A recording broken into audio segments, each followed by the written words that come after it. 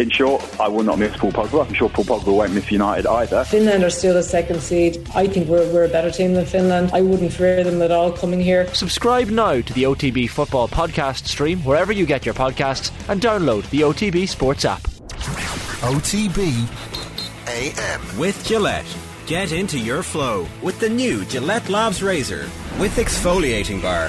It's 7:30. You're very welcome along to Friday's OTBAM. It's Owen and Johnny with you right the way through until 10 o'clock this morning. It is a massive weekend of sport. We're going to be joined by Ronan O'Gara to look ahead to the first test against the All Blacks a little bit later. We're going to have Noel Connors previewing All-Ireland hurling semi-final weekend. We're going to have Sophie Becker talking about the Morton Games in Santry. We've got our quick picks, and of course we've got the crappy quiz with Johnny Ward making his return. Johnny, how are you? Good morning. You looking forward to that? No. Why? No. I had a horror show the last time, and I can't. Like, I just completely froze. The occasion got to me. Like, I couldn't. There was a question, I think, about name an Irish goalkeeper in the last 50 years, and I just couldn't. It was all too much. Yeah, it was the 7th of January. COVID was rife. Everybody had brain fog, maybe. So we give you a free pass for that. You also just didn't enjoy it whatsoever, and it seemed that you made us all feel like we were kind of shaming you or something like that. I think it was in crutches at the time as well. I was probably at the end of a long show, tired and emotional, and I wasn't up to it at all. No, I let the side down. You are up against Ger and Nathan today, so a very mature crappy quiz coming your way after 9 o'clock this morning, where looking forward to that. Be taken very seriously. You can tweet us at Off the Ball, or you can comment on the YouTube stream as well if you want to get in touch with us this morning. We'd love to hear your thoughts on who's going to win in the hurling at the weekend. It feels that there is one game that's impossible to call and one game that everybody's rushing to a conclusion on. I would put it to you though, Johnny, that this has been one of the best sporting weekends on the Irish calendar over the last few years. Maybe if you take away the COVID years, but certainly 18 and 19, those 4 games, those semi-final weekends were absolutely extraordinary. Crazy things happened, and I guess everybody knows that crazy things can happen in a game of hurling, but I think even then people were surprised by how brilliant those 2 weekends were in 18 and 19. And I'm not basing this on any sort of logic, but I just wouldn't be surprised if we're in for 2 manic afternoons over the next couple of days. I think Clare and Kilkenny will be very, very close. When I was at the Leinster final, and Kilkenny, I was actually impressed with the way they finished the game and squeezed the life out of Galway in the second half. And Joe Canning's column is interesting today. I think he makes a point in the Irish Times that Kilkenny will consider that they're a little bit written off, and it's interesting that TJ Reid, at his age, that he's, as much as he's not he's not as kind of, dominant in that Kilkenny team as he was still very good against Galway in aerial battles, brilliant from frees. And Cooney didn't have a great day from frees the same day. The Limerick Galway game, we were just talking about this pre-show, what the crowd will be like. I honestly don't. I get the feeling Galway won't bring a huge support, as you said as well. It's been a busy time for Galway GA fans. It was interesting even at the game last Sunday. There didn't seem to be that many Galway people up, but I think there'll be a huge crowd for the Derry game. Yeah. I think the football fraternity in Galway are starting to believe a bit. I don't think the belief is there with the hurlers at all, and Joe Canning writes about that today. There's nothing in the championship this year to suggest they can beat Limerick to me, and they need... He was basically saying they need to be 6 points up at 5 minutes to go. They need to start well. They need an awful lot to go right. If Conor Whelan were injured, Limerick could be literally 100-1 on, I'd say. There's no way they could win without Conor Whelan. But it's early in Henry Shefflin's reign. I think they've kind of changed their style of hurling a bit this year, and I don't think they have the players, to be honest, but at least, you go to the game in the knowledge that they'll probably lose. Expectations isn't that high.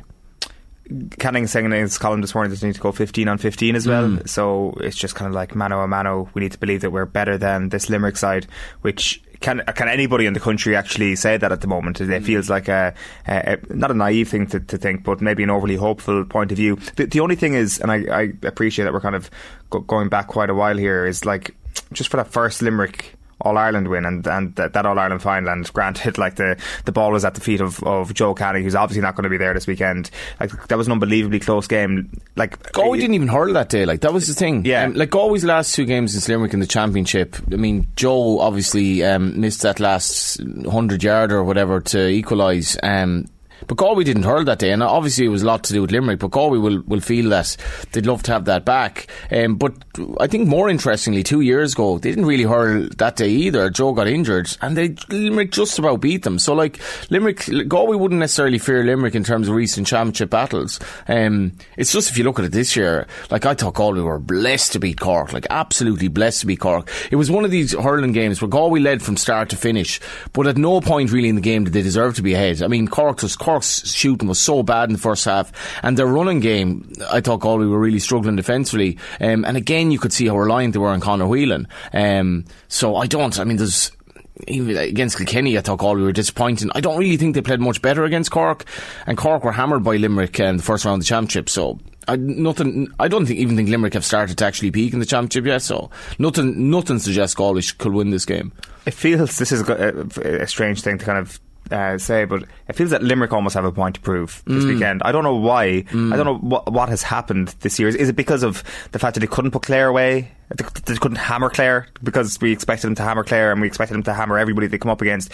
Has that led to the narrative shifting in a different way for Limerick to suddenly go into this weekend being like, we need to prove to everybody that we're still on top? Is it because of COVID? Is it because the last couple of years have not happened in real circumstances, and they feel that they need to win one All-Irelands in the post-COVID year to kind of match 2018 again? I don't know what it is. Maybe it's just me, but it feels to me as if Limerick aren't necessarily on the kind of untouchable pedestal at the moment in terms of how they're being talked up. Yes, everybody's predicting that they're going to win. A lot of people are predicting that they're going to hammer Galway this weekend, but it still feels that the team talk for John Kiley almost writes itself this weekend, as if there's a siege mentality that's necessarily attached itself to this team. I think as well, when you're successful as this Limerick team, you have to sort of burn a little bit slower in the championship and start peaking around this time of year rather than peaking in Munster. It's interesting that Kilkenny have already lost 2 games, as was pointed out by Joe. Again, losing to Wexford and Galway, neither really proper All-Ireland contenders, I think. Yes, there isn't any chat about Kilkenny in terms of a negative sense, and the expectation is that they will give Clare a good game. And it'll be interesting just to compare the Munster-Leinster kind of divide again, because even there's a different style of hurling, I think, even in Munster to an extent, and Galway beat Cork, but if Galway played Cork tomorrow, Cork could definitely be favourites, and I think Limerick won't have any fear at all. That I think they're full of belief they'll win the All-Ireland again. I think the other Clare Kilkenny will be fascinating. It can't but be close, I think. And I could see, I'm sort of predicting a Clare Limerick final, which I think will be close, but the Clare Kilkenny one will be compelling. And is it made for Brian Cody back in the final in a year when I think his character has been called into question more so than before, and I think people are a bit down on Brian Cody over the whole Shefflin thing, and it'll be interesting to see if Cody can get them to the promised land again, because there's a narrative out there that Kilkenny do need change at this stage. I don't know if that's true or not, but Cody King Henry final, a third match this year, would be interesting as well. Not that I see that. Do those questions go away if he makes a final, regardless of what happens in it? I don't know hurling enough to say that Brian Cody, somebody could be a better manager than Brian Cody.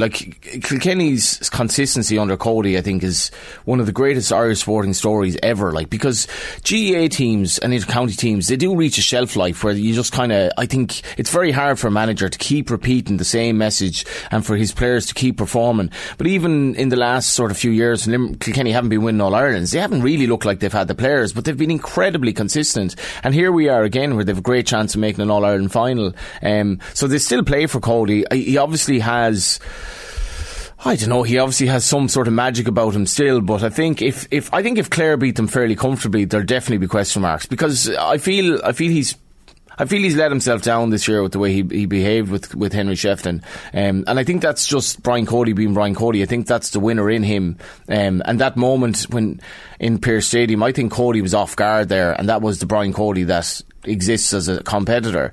Whereas then in Croke Park, it was a lot more sort of, well, we know this is going to happen, how is he going to react? And I didn't think he covered himself in glory, to be honest. It's been a tough year for Henry Shefflin, and I think you have to park things, park winning and losing. Henry seems to have, I think he's covered himself very well, and I know people in Kilkenny weren't necessarily all in love with what Cody did either. Yeah, there's been a lot of airtime dedicated to that over the last little while. It's compelling though. I don't care. I don't care what you say. Like being at the game, the Leinster final, nobody left. Like nobody left. I mean, the football game last Sunday, so many people left, even though Kerry and Mayo was on. The game was over and nobody was leaving. They wanted to see it. And it was 5 minutes later. Even the big screen was basically like honing in on this. Yeah. And it was utterly compelling because of the whole, the king and the prince narrative or whatever. OTBAM is brought to you live each morning by Gillette Labs for an effortless finish to your day. Let's tell you what's coming up over the next little while. We're going to have Ronan O'Gara with us in about 5 minutes time. Then we'll chat to 400 metre runner Sophie Becker at around 8:10 to look ahead to the Morton Games. Obviously she's had a brilliant little while over the last few weeks. Actually she beat Phil Healy to the 400 metre national title last weekend. Sports pages coming your way at 8:30. Quick picks coming your way at 20-9. Noel Connors, the former Waterford hurler, will be with us at 10-9 to look ahead to some of the key matchups this weekend. And then the crappy quiz coming your way at 9:10. Johnny versus Nathan versus Ger. Johnny, you went for a lovely dinner last night, it says on my document in front of me here. I did. It was in Orwell Road, Rathscar's finest. It's a smashing spot.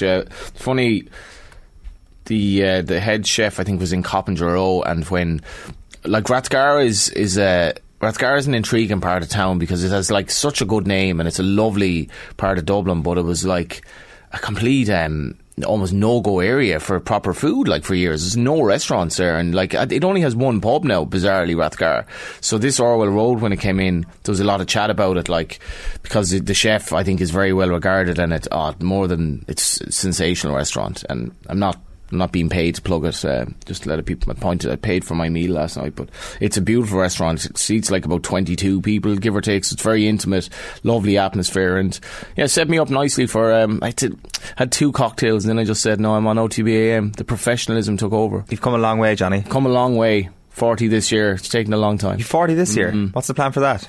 It's up in the air, actually. It's up in the air, yeah. I was going to book out, you can book out the barge and the canal there, which I was at a 30th there 10 years ago, and I thought it was a lovely idea. But back then the barge was moving as you were partying on it. It was moving at I'd say about a mile an hour, but it was moving. So if you went for a cigarette break, you thought you were in Portobello, but you were actually on Leeson Street or something like that. It moved 2 inches. But I asked them could I potentially book around my birthday? And they pointed out in the email, by the way, we don't move anymore. So it's is it the same? The whole point is that it is moving, and you can see Dublin going by very, very slowly. But to answer your question, I don't know. But you'll be on the invite list. Any suggestions? What one? The barge sounds great. One of those barges, yeah. The Killarney, get on the Killarney boat. Yeah, on Killarney. Yeah. The missus was pointing out that she was at a 40th the other day, and there's something a bit shocking about the 4-0 balloons, because that's coming 40. It's not really something to be celebrated. No, I will say that, we've got a comment in saying he doesn't look 40. Also, as an aside, Rick Jagger says Johnny Ward is God. So a God who doesn't look 40, that's the biggest compliment you could be God paid. Didn't make it to 40. Jesus didn't. Well, very good point, actually. Very good point. So, and you look younger than Jesus did on the day it all ended. Yeah, it's very profound, isn't it? We've actual footage of Jesus the day it all ended. But any suggestions in? Yeah, get them in. Johnny Ward, what should he do for his 40th? If you want to go, tweet us in something, and we'll pick the best 5 out, and they can come along. I mean, high in chat this morning, putting words in Johnny's mouth. We'll get to Ronan O'Gara in just a moment. Tour de France, actually, something we just wanted to briefly touch on. People who listen to the show all the time will know that Johnny is a keen cyclist. I think keen cyclists kind of get absorbed by this thing over the course of the few weeks. There is nothing more relaxing, more absorbing than the beautiful scenery, even on some of the flat stages. It can sometimes be compelling television, and then obviously there are the explosive moments when they go through the mountains, and it is just utter sporting theatre over the course of the month of July. So you'll be watching all of this? Yeah, I like to have it on. I've been working from home now for a long time, so a lot of people got into working from home during lockdown, but it was kind of it's been very normal for me for a long time, and I often just have the TV on in the background. I think the Tour de France is lovely for that. You can have Sean Kelly with his inimitable Carrick-on-Shore twang talking to the English lads from on Eurosport, and just going through the tour. And as you say, the scenery, and if you love France, which if you're normal you love France, it's lovely to see those stages. And we've a very hot favourite from Pogačar this year. No Irish competitor at all. Screwed over a little bit, I think. Yeah, like Sam Bennett's situation, like he obviously won the green jersey 2 years ago, and like ridiculously didn't win Sports Star of the Year. Like Katie Taylor won it that year for like winning 2 fights, I think, and like winning the green jersey in the Tour de France is insane. Like and Sam Bennett was the best sprinter in the world, but he's had a checker 2 years. He's, by all accounts, he's just not in the form to sprint like he was, so he hasn't made it. So there's no Irish. Nicholas Roach is obviously retired. So yeah, that's one thing that's kind of lacking in it this year. So I guess you just watch the stages and listen to Sean Kelly and all that, but it's lovely to have on in the background, I think, and like obviously stages are long. It departs from the great French town of Copenhagen today, if anybody's looking forward to where there was a raid in Brombu last night as well of one of the teams. That's the Bahrain victorious team under the microscope, and I think they've been under the microscope in the past as well. So the one thing I would say about cycling is that as somebody who's even tried to go up a hill, like it's hard to believe the effort that these lads put in. It's insane. So even if you have your suspicions about anyone, like, you know, helping himself in terms of what he achieves, even park those for a minute and just realise that they do insane things in a bike, like insane, and it must be one of the most extreme sports out there. Yeah, I think it's possible to be highly sceptical and also totally appreciate some of the stuff that you do see on the screen. I think those two things can exist, and I think just maybe some fans don't allow themselves to accept that. Don't necessarily, don't get bogged down in that, because like they're still suffering. Regardless of what they're doing, they're suffering. Like, and I don't know what the situation is with drugs and cycling now, but they are suffering. One last thing I just wanted to get your take on before the weekend. Now, this is probably a deep cut for Off the Ball fans, but some people might realise that Johnny Ward is also a massive fan of national anthems. You've got like this encyclopedic knowledge of national anthem. Is it true that you can sing every single anthem in the world? I know the melody of a lot of them. Like, you know the melody of a lot of them. Like the obscure ones will be. So tomorrow, 8:05 Irish time, the melody of the New Zealand national anthem will ring around Eden Park. How will it go? God defend New Zealand. Is that what it's called? It's not a bad, like,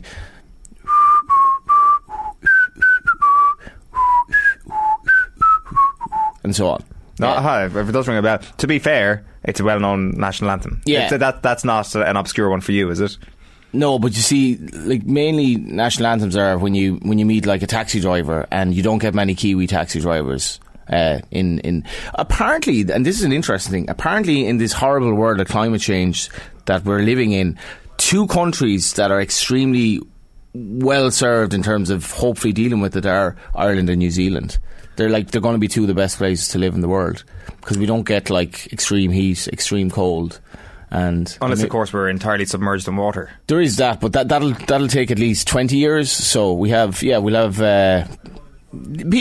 know this better than me, but I think Ireland and New Zealand are 2 of the places where, like, I genuinely believe there's going to be a massive climate like migration of people because they can't live in certain places. Like the Horn of Africa, it's already becoming there, and Ireland, not in the not distant future at all, will have to deal with massive queues of people wanting to live here because you can live here, in my view, and New Zealand as well. Interesting. I thought that Ireland's a place to leave. Sorry, just one more thing on the anthem. We can talk about climate change if you want. Go ahead. We can go ahead. Where does it rank in terms of the great national anthem? New Zealand. Yeah. It'd be middle of the road. Middle of the road. It's not one of the greats. Be better than Ireland's Call. Yeah, well, 100%. I did like Mary Lou McDonald's line where she was like, I mean, Sinn Féin this year for the first time they uttered the words Northern Ireland, Michelle O'Neill, which was seismic, and you know, Mary Lou was asked about would you be okay with the new national anthem, and like, by the way, our national anthem is shite, like, so we should be changing it anyway for United Ireland. But Mary Lou's like, oh absolutely, as long as it's not Ireland's Call. So Ireland have already gone 1-0 up on New Zealand, gone 1-0 down to New Zealand, it seems, in terms of the national anthem battle, which is obviously key. It'll be a middle of the road battle now. 7:49, you're with us here on OTBAM. OTBAM brought to you live each morning by Gillette Labs for an effortless finish to your day. Ronan O'Gara, a very good morning. How are you keeping? Johnny, good morning. You've had your coffee this morning anyway, you're full of beans. Sorry, I missed that. Me or Ronan, is it? Both of you, you're in good form for it's an hour behind where you are, so it's only 10 to 8, is it? So you're... Yeah, well, I actually thought you were in studio this morning for a while, so I got up extra early and everything, but then I was told you did a few extra press ups and a few sit ups and burpees. I like it. Good man, Johnny. Burpees, like yeah, God. You just missed his rendition of the New Zealand national anthem, so the blood is pumping here in studio for a massive 3-test series. Can I ask you first of all, Ronald, about the All Blacks and just about maybe the culture that you would have absorbed in your time during your time in New Zealand? Like, it does strike me that after the winter that they've had, it would be a very All Blacks thing for them to completely come out of the traps racing this summer, and just not to lay down a marker as such, but to have taken everything that they've learned from those Ireland and France games in particular last November, and we see all the lessons corrected over the course of this 3-test series. Yeah, there's a fair amount to get through there and what you've addressed. I think what jumps out at me straight away is I was kind of trying to analyse the game, and you look at, obviously the models are quite similar, but what is probably, and I probably know the New Zealand players better than the Irish players because I've kind of coached them more recently for a period of time, but I think what's gone completely under the radar over here is that Scott Robertson has led the Crusaders to a 6-peat. So there's very few sporting organisations in any sport that have achieved that in the modern professional era, okay? But yet you look at the 23 playing tomorrow for New Zealand, and I think there's only, 6 starters, which means there's 9 non-Crusaders players, and I think there's only 2 more on the bench. But if you look at it in terms, I suppose, the dominant force in Irish rugby has been Leinster, and they're obviously loaded in the Irish team. So for me, from what I do know from spending time down there and looking from afar, I think the New Zealand team is far from established. It's far from proven. I think they're 15 months out from a World Cup yet.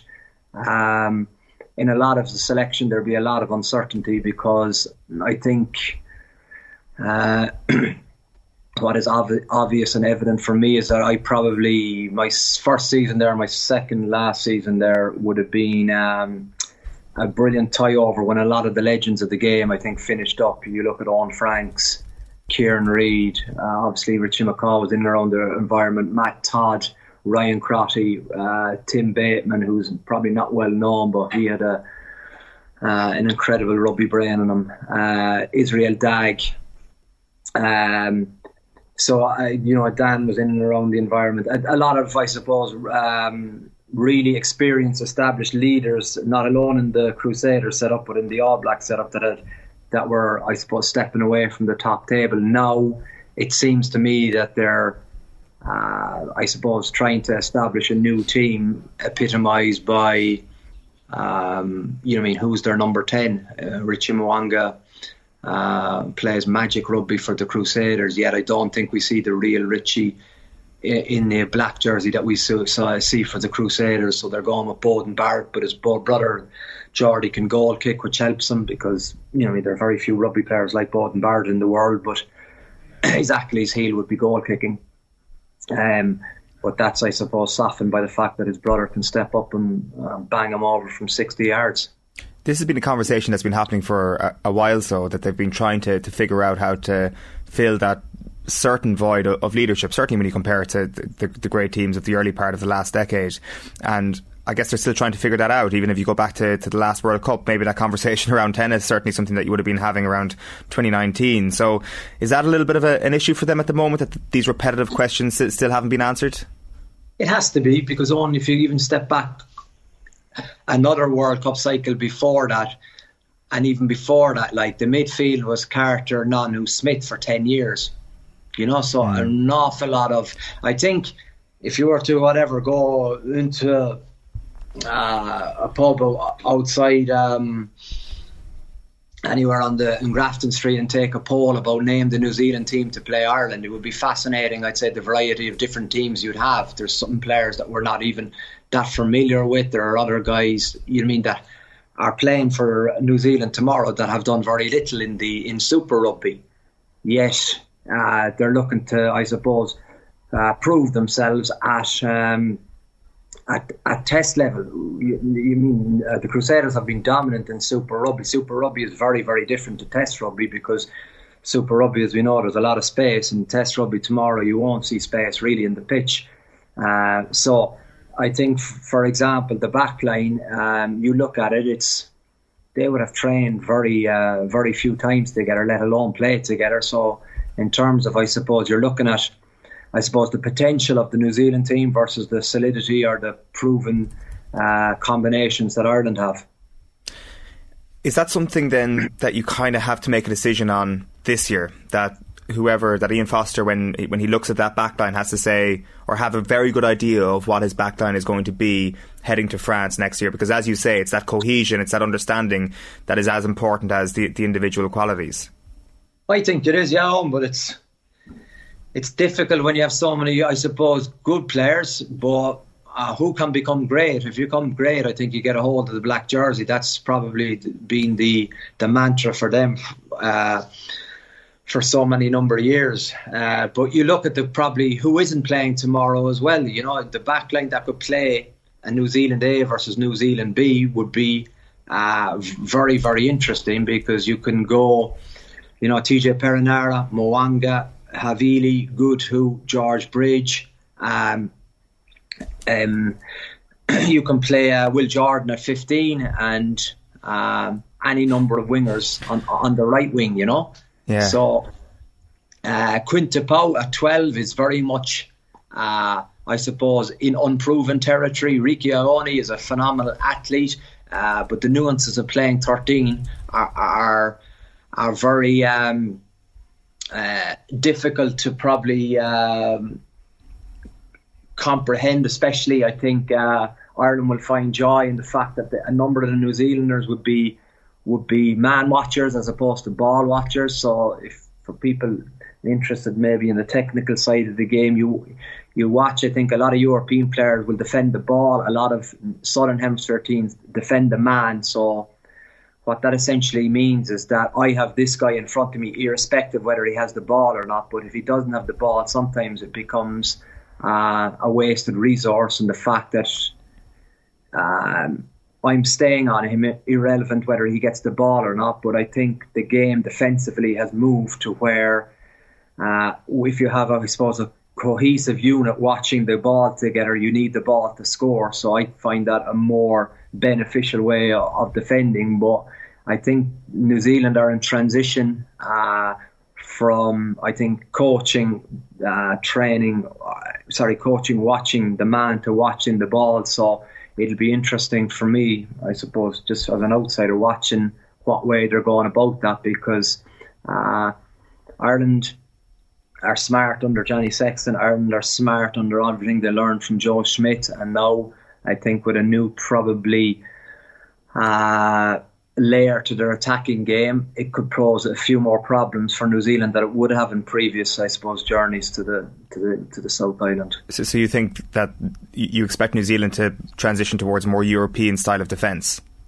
I don't know. That's the only thing that came into my head. I'd be fascinated to see that. You could see in certain tests that their line speed was huge. It wouldn't have been their norm before. They would have kind of pushed up and used the touchline as a defence, but now you find in Test rugby it's very hard to get the ball off teams, because so many of the international teams are so accurate around the ruck. So holding on to the ball is easy once you had it. I think when you're defending nowadays in rugby, you kind of have to make a dent in the first two phases, otherwise you're going to be defending for a long time. Hence, flip that on its head. If you defend well the first two collisions, usually the team with the ball, if it becomes slow, have to kick it on, and that's why you see so much kicking in Test rugby. Okay.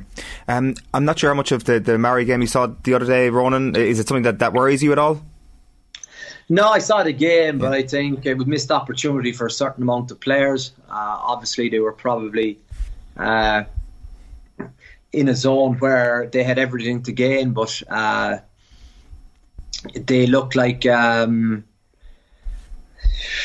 they kind of struggled with, I suppose, the pace that New Zealand put on the ball from turnover. I thought their carry game was from New Zealand was impressive, and their change of speed was very impressive. Ireland missed, I think, a few tackles they'd be disappointed with, and that's the beauty of watching a New Zealand team, whether it's June in the Northern Hemisphere or June in the Southern Hemisphere, their skill levels don't change. Their capacity to handle the ball under pressure in poor weather conditions, I think, sets them apart from a lot of other nations. Just in general, this time of year, how hard is it for the Irish players to maintain that levels of intensity and physicality after a long season? I don't believe it's a long season, though. I think everything is very mapped and very well organised. These are test players where every minute now with GPS and with data is very, very carefully planned. So you go back a month ago and it was all the talk going to New Zealand and the chance to create history. There's been a poor performance against the Maori, against boys that would have nothing probably to do with the test team, so I wouldn't read anything into that. These guys are obviously managed under the central model where the IRFU are in control of what they do, so everything in their player load and in their management, Johnny, would be started from probably Six Nations. How do we win that? Then how do we win a test in New Zealand? And then European Cup, URC. And that's, unless it has changed since my day, but it was very well organised when I was there, and now you're 10 years on and everything has advanced. So I think it would be very, I'd say, disappointing for Andy Farrell if he found some of his players talking about being tired, because there aren't any players near 30 games, I would think. Yeah, what's interesting when we look back on the game against the Maoris is the ability maybe of Kieran Frawley to just get a bit more game time under his belt over the next few months. Obviously he's played a lot of his rugby at 12 over the last season. Ronan, did you see that in his performance at 10 the last day, that he just needs more reps at 10? Yeah, he just needs more games, he needs more minutes, he needs to make mistakes in that position, he needs to be put into pressure situations more often. I was fascinated. I didn't realise how young he was. He looks very calm, very composed, and seems to have time on the ball, which a lot of great players exhibit from the moment they take the pitch. He doesn't seem flustered. I think there was probably some areas of the game where I think he had preconceived ideas and he decided to go through with it in terms of maybe kicking cross kicks, but I think that will come too. I think he'll be incomparable if he was to play another game and another game and another game in number 10. I think once you get a body of work of 4 or 5 games built up, then we'll have a much better idea if Kieran Frawley is suitable, which I think he is, to make a big dent at test level. What's not, I suppose, very interesting is the fact that he goes back to the RDS and he plays 4 games against a different opposition. At where 12. The outcome, no, or even at 10, where the outcome is 50 points to 12 or 46 points to 13. But the reality is that he won't get those games at 10 even at the RDS, like if we're going on last season's form or last season's decision making at Leinster. Yeah, but that's what this tour is about, Owen. I think this is where you put your hand up and this is where you need to kick the door down, and this is where you say, okay, well, I think I have a decision to make here. Am I looking to be a top class 12? If I'm looking to be a top class 12, then I'm going to challenge Robbie Henshaw and Bundy Aki for that position. If I want to be top class 10, I need to play 10. It's not going to be possible to not play for my club position and get selected at a higher level to get my position as a number 10. He needs game time, so that's the big decision I think for him in the off season, irrespective of how the end of this trip goes. From where am I going to get 25 games a season playing number 10? And is it his decision though? Like is it not up to the coaches at Leinster, and is it not up to Andy Farrell? Because it seems that one has made the decision to play him at 10 and one's made a decision to play him at 12. No, of course that's if he's in contract on, and that's if he's only he can make that decision. But there comes a time, as you know, with all sports people, the only people who can decide are the individual. So once the individual signs and is committed to the project, then obviously, if you're the coach, you have to do what's best for the team as well. You have to do what's best for him. So it means he'll be playing a bit of 10 and 12. But I think for himself, he has probably a few tough questions to ask himself. In a good way. Yeah, of course. In an opportunistic way, sorry. Is the question basically, do I want to play at 10? And if the answer is yes, do I have to leave Leinster to get that? I think the question is, do I want to be a Test 10? If I want to be a Test 10 and I haven't been playing in that position for the last 2 years, then I need game time week in, week out. But he can force the hand of a lot of people, and no matter what club he's in, I think, because he's such a good player that, he, at the minute, he's behind the two Burns and he's behind Johnny, but we're speculating on what hasn't happened with 4 massive games ahead of him. Sure. No, it's just a really interesting question, given that it feels a little bit frustrating, the conversation around Sexton's succession, even with some of the bad luck that the likes of Carberry and Harry Byrne in particular have had with injuries over the last little while. And it's not just because Sexton is one of the most famous or most well-known characters in Irish sport. It's because it genuinely is a fascinating debate at the moment as to what situation Ireland will be in at out half come next year's World Cup. Yeah, it is. You're a bit right. It's very obvious for everyone that the time now is who's going to be able to wear that number 10 jersey if Johnny picks up an injury, if Johnny loses form, if someone comes out of the pecking order and pushes hard for that starting spot. How do Ireland win this game tomorrow?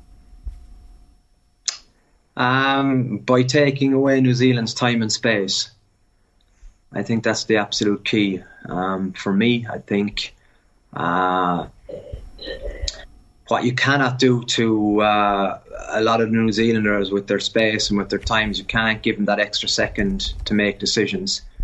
So in terms of, I suppose, attacking without the ball, you have to press hard and leave the space on the outside. Yeah, their skill level may be good enough to get the ball there, but I think that will only come about off a short attacking kicking game if the line is fast and connected. And with the ball, I think Ireland will find opportunities with the ball. I genuinely believe that. I think if they can kind of stretch them beyond the 15 metres on both sides, I think they'll find a bit of joy in one or two defenders, hopefully getting attracted to men as opposed to towards the ball. Got to put one comment to you here. Listener Bart Connolly's been in touch to say, would La Rochelle take Frawley?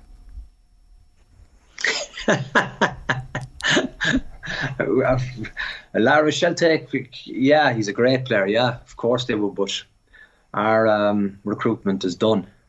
Okay, right, I see. Give us a prediction for the series then. What's it going to be, scoreline?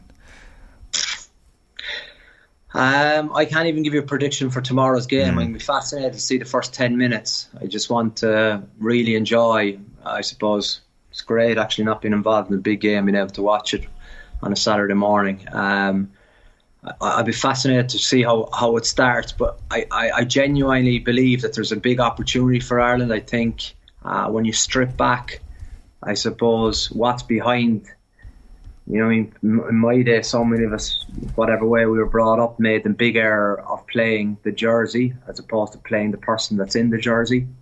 And I think Ireland will be smart to realise once you get the kind of, I suppose, detailed information on the players they're facing, yeah, they're good players, but like anyone else, there's a result to be had if Ireland are top of their game. Ronan O'Gara, great stuff as ever. Thanks a million for being with us.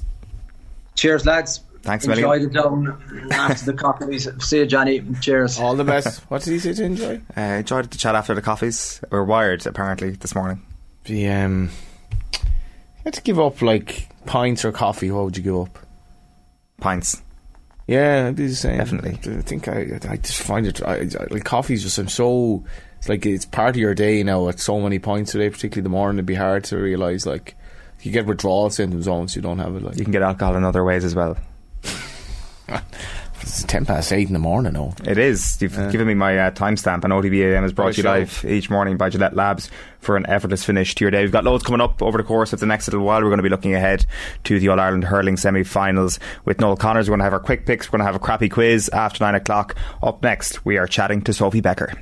OTB AM. You're very welcome back. It is Owen and Johnny Ward with you in studio, and Sophie Becker is with us in studio as well. Johnny was just trying to pry some information out of you there about how the student bar in DCU currently is.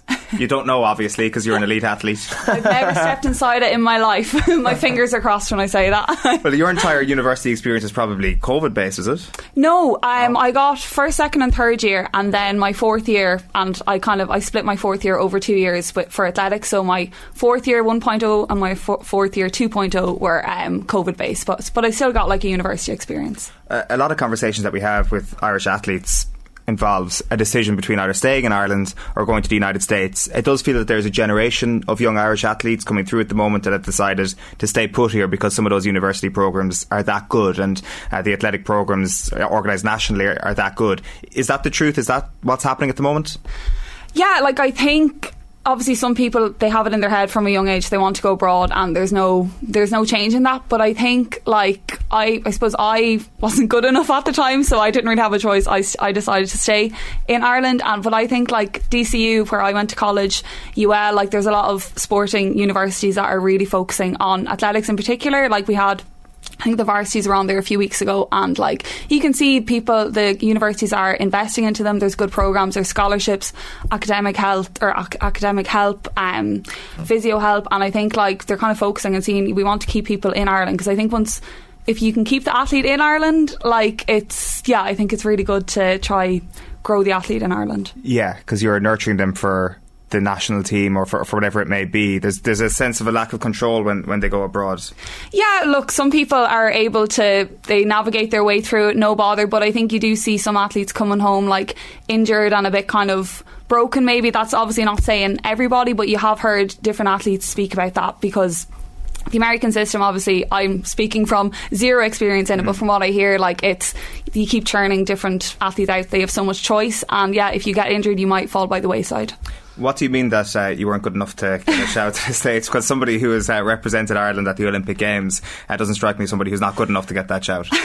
Well, believe it or not, I can't. Look, I was a good junior athlete. I got some national medals, but I never made it to like European juniors or World Juniors, but then when I moved to DCU for college, I changed training group, and I met my current coach Jeremy and Jared O'Donnell, and since then I suppose just having access to like a track and just a more maybe structured training plan, I finally kind of got the opportunity to blossom, I suppose, and I got my first international cap then at 21, which I suppose might be a bit on the later side for other athletes. You know, they've been getting it since they were 16, 17, but I feel like it hasn't really impacted me. You know, like I said, I made it to the Olympics, so so bit of a late bloomer, but I think it's worked in my favour. So, like, is that normal then, or is the coaching that important that you change your style of coaching or whatever? Was that what you put it mainly down to?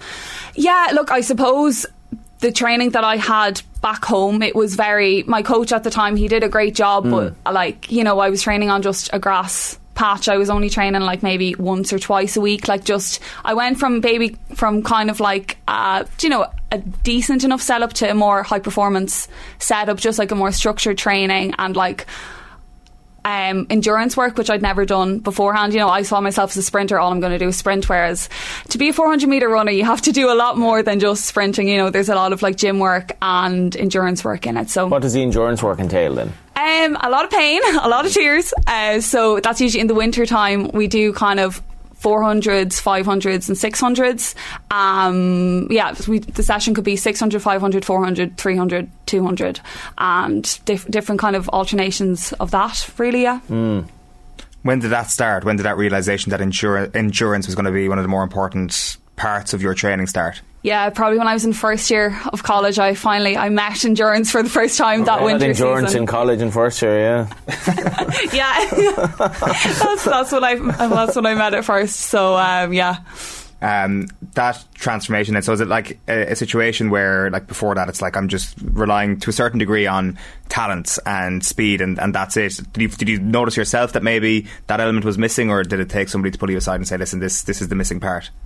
Yeah, no, I think I was just going along, I was just happy to be there, happy to be running, and I think it just, over time I was obviously doing the training. I wasn't really asking much questions. Jeremy, my coach, was just saying this is the training, and I was doing it, and over time I was seeing I was improving. So I think it was then I realised, okay, yes, there is other elements than just sprinting that go into making a good athlete. And even just stuff like I was living with other athletes, like like-minded people, you pick up different nutrition tips, sleep tips, just stuff like that, and being in an environment, I suppose, with people who are the same as you.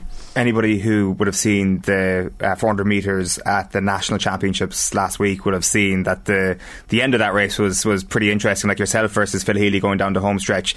That's where the training comes in, right? Like, I mean, that is the part where I presume you go to that dark place to try and get yourself over the line. Yeah, no, any 400 metre athletes know that's a very, very dark place. Like the lactic that I had in my legs coming up that home straight, I thought I was going to fall over. Like, really? It was, yeah, and the pain afterwards, I don't think that was shown on TV, but I was just keeled over on the ground, rolling around with lactic in pain. But no, it's part of it. But yeah, I think that's like the end of my race, as you said, I literally had to dig very deep for that, and that's something that I've only kind of discovered this year, is the strength in my last 50 metres, whereas beforehand I would have maybe died off a bit kind of at 300 metres. But yeah, I've kind of developed my speed endurance, which I'm glad, because it's something that I've been wanting to do for a while. The reason you're in studio is because the Morton Games are happening this weekend in Santry. Anybody who can get to it absolutely should. It's one of the best events in the Irish sporting calendar. Is it going to be yourself against Phil again this weekend? No. So unfortunately Phil isn't doing Morton Games, right. But there's other international athletes coming over who are around the same time as me, yeah. So I'm sure it'll still be a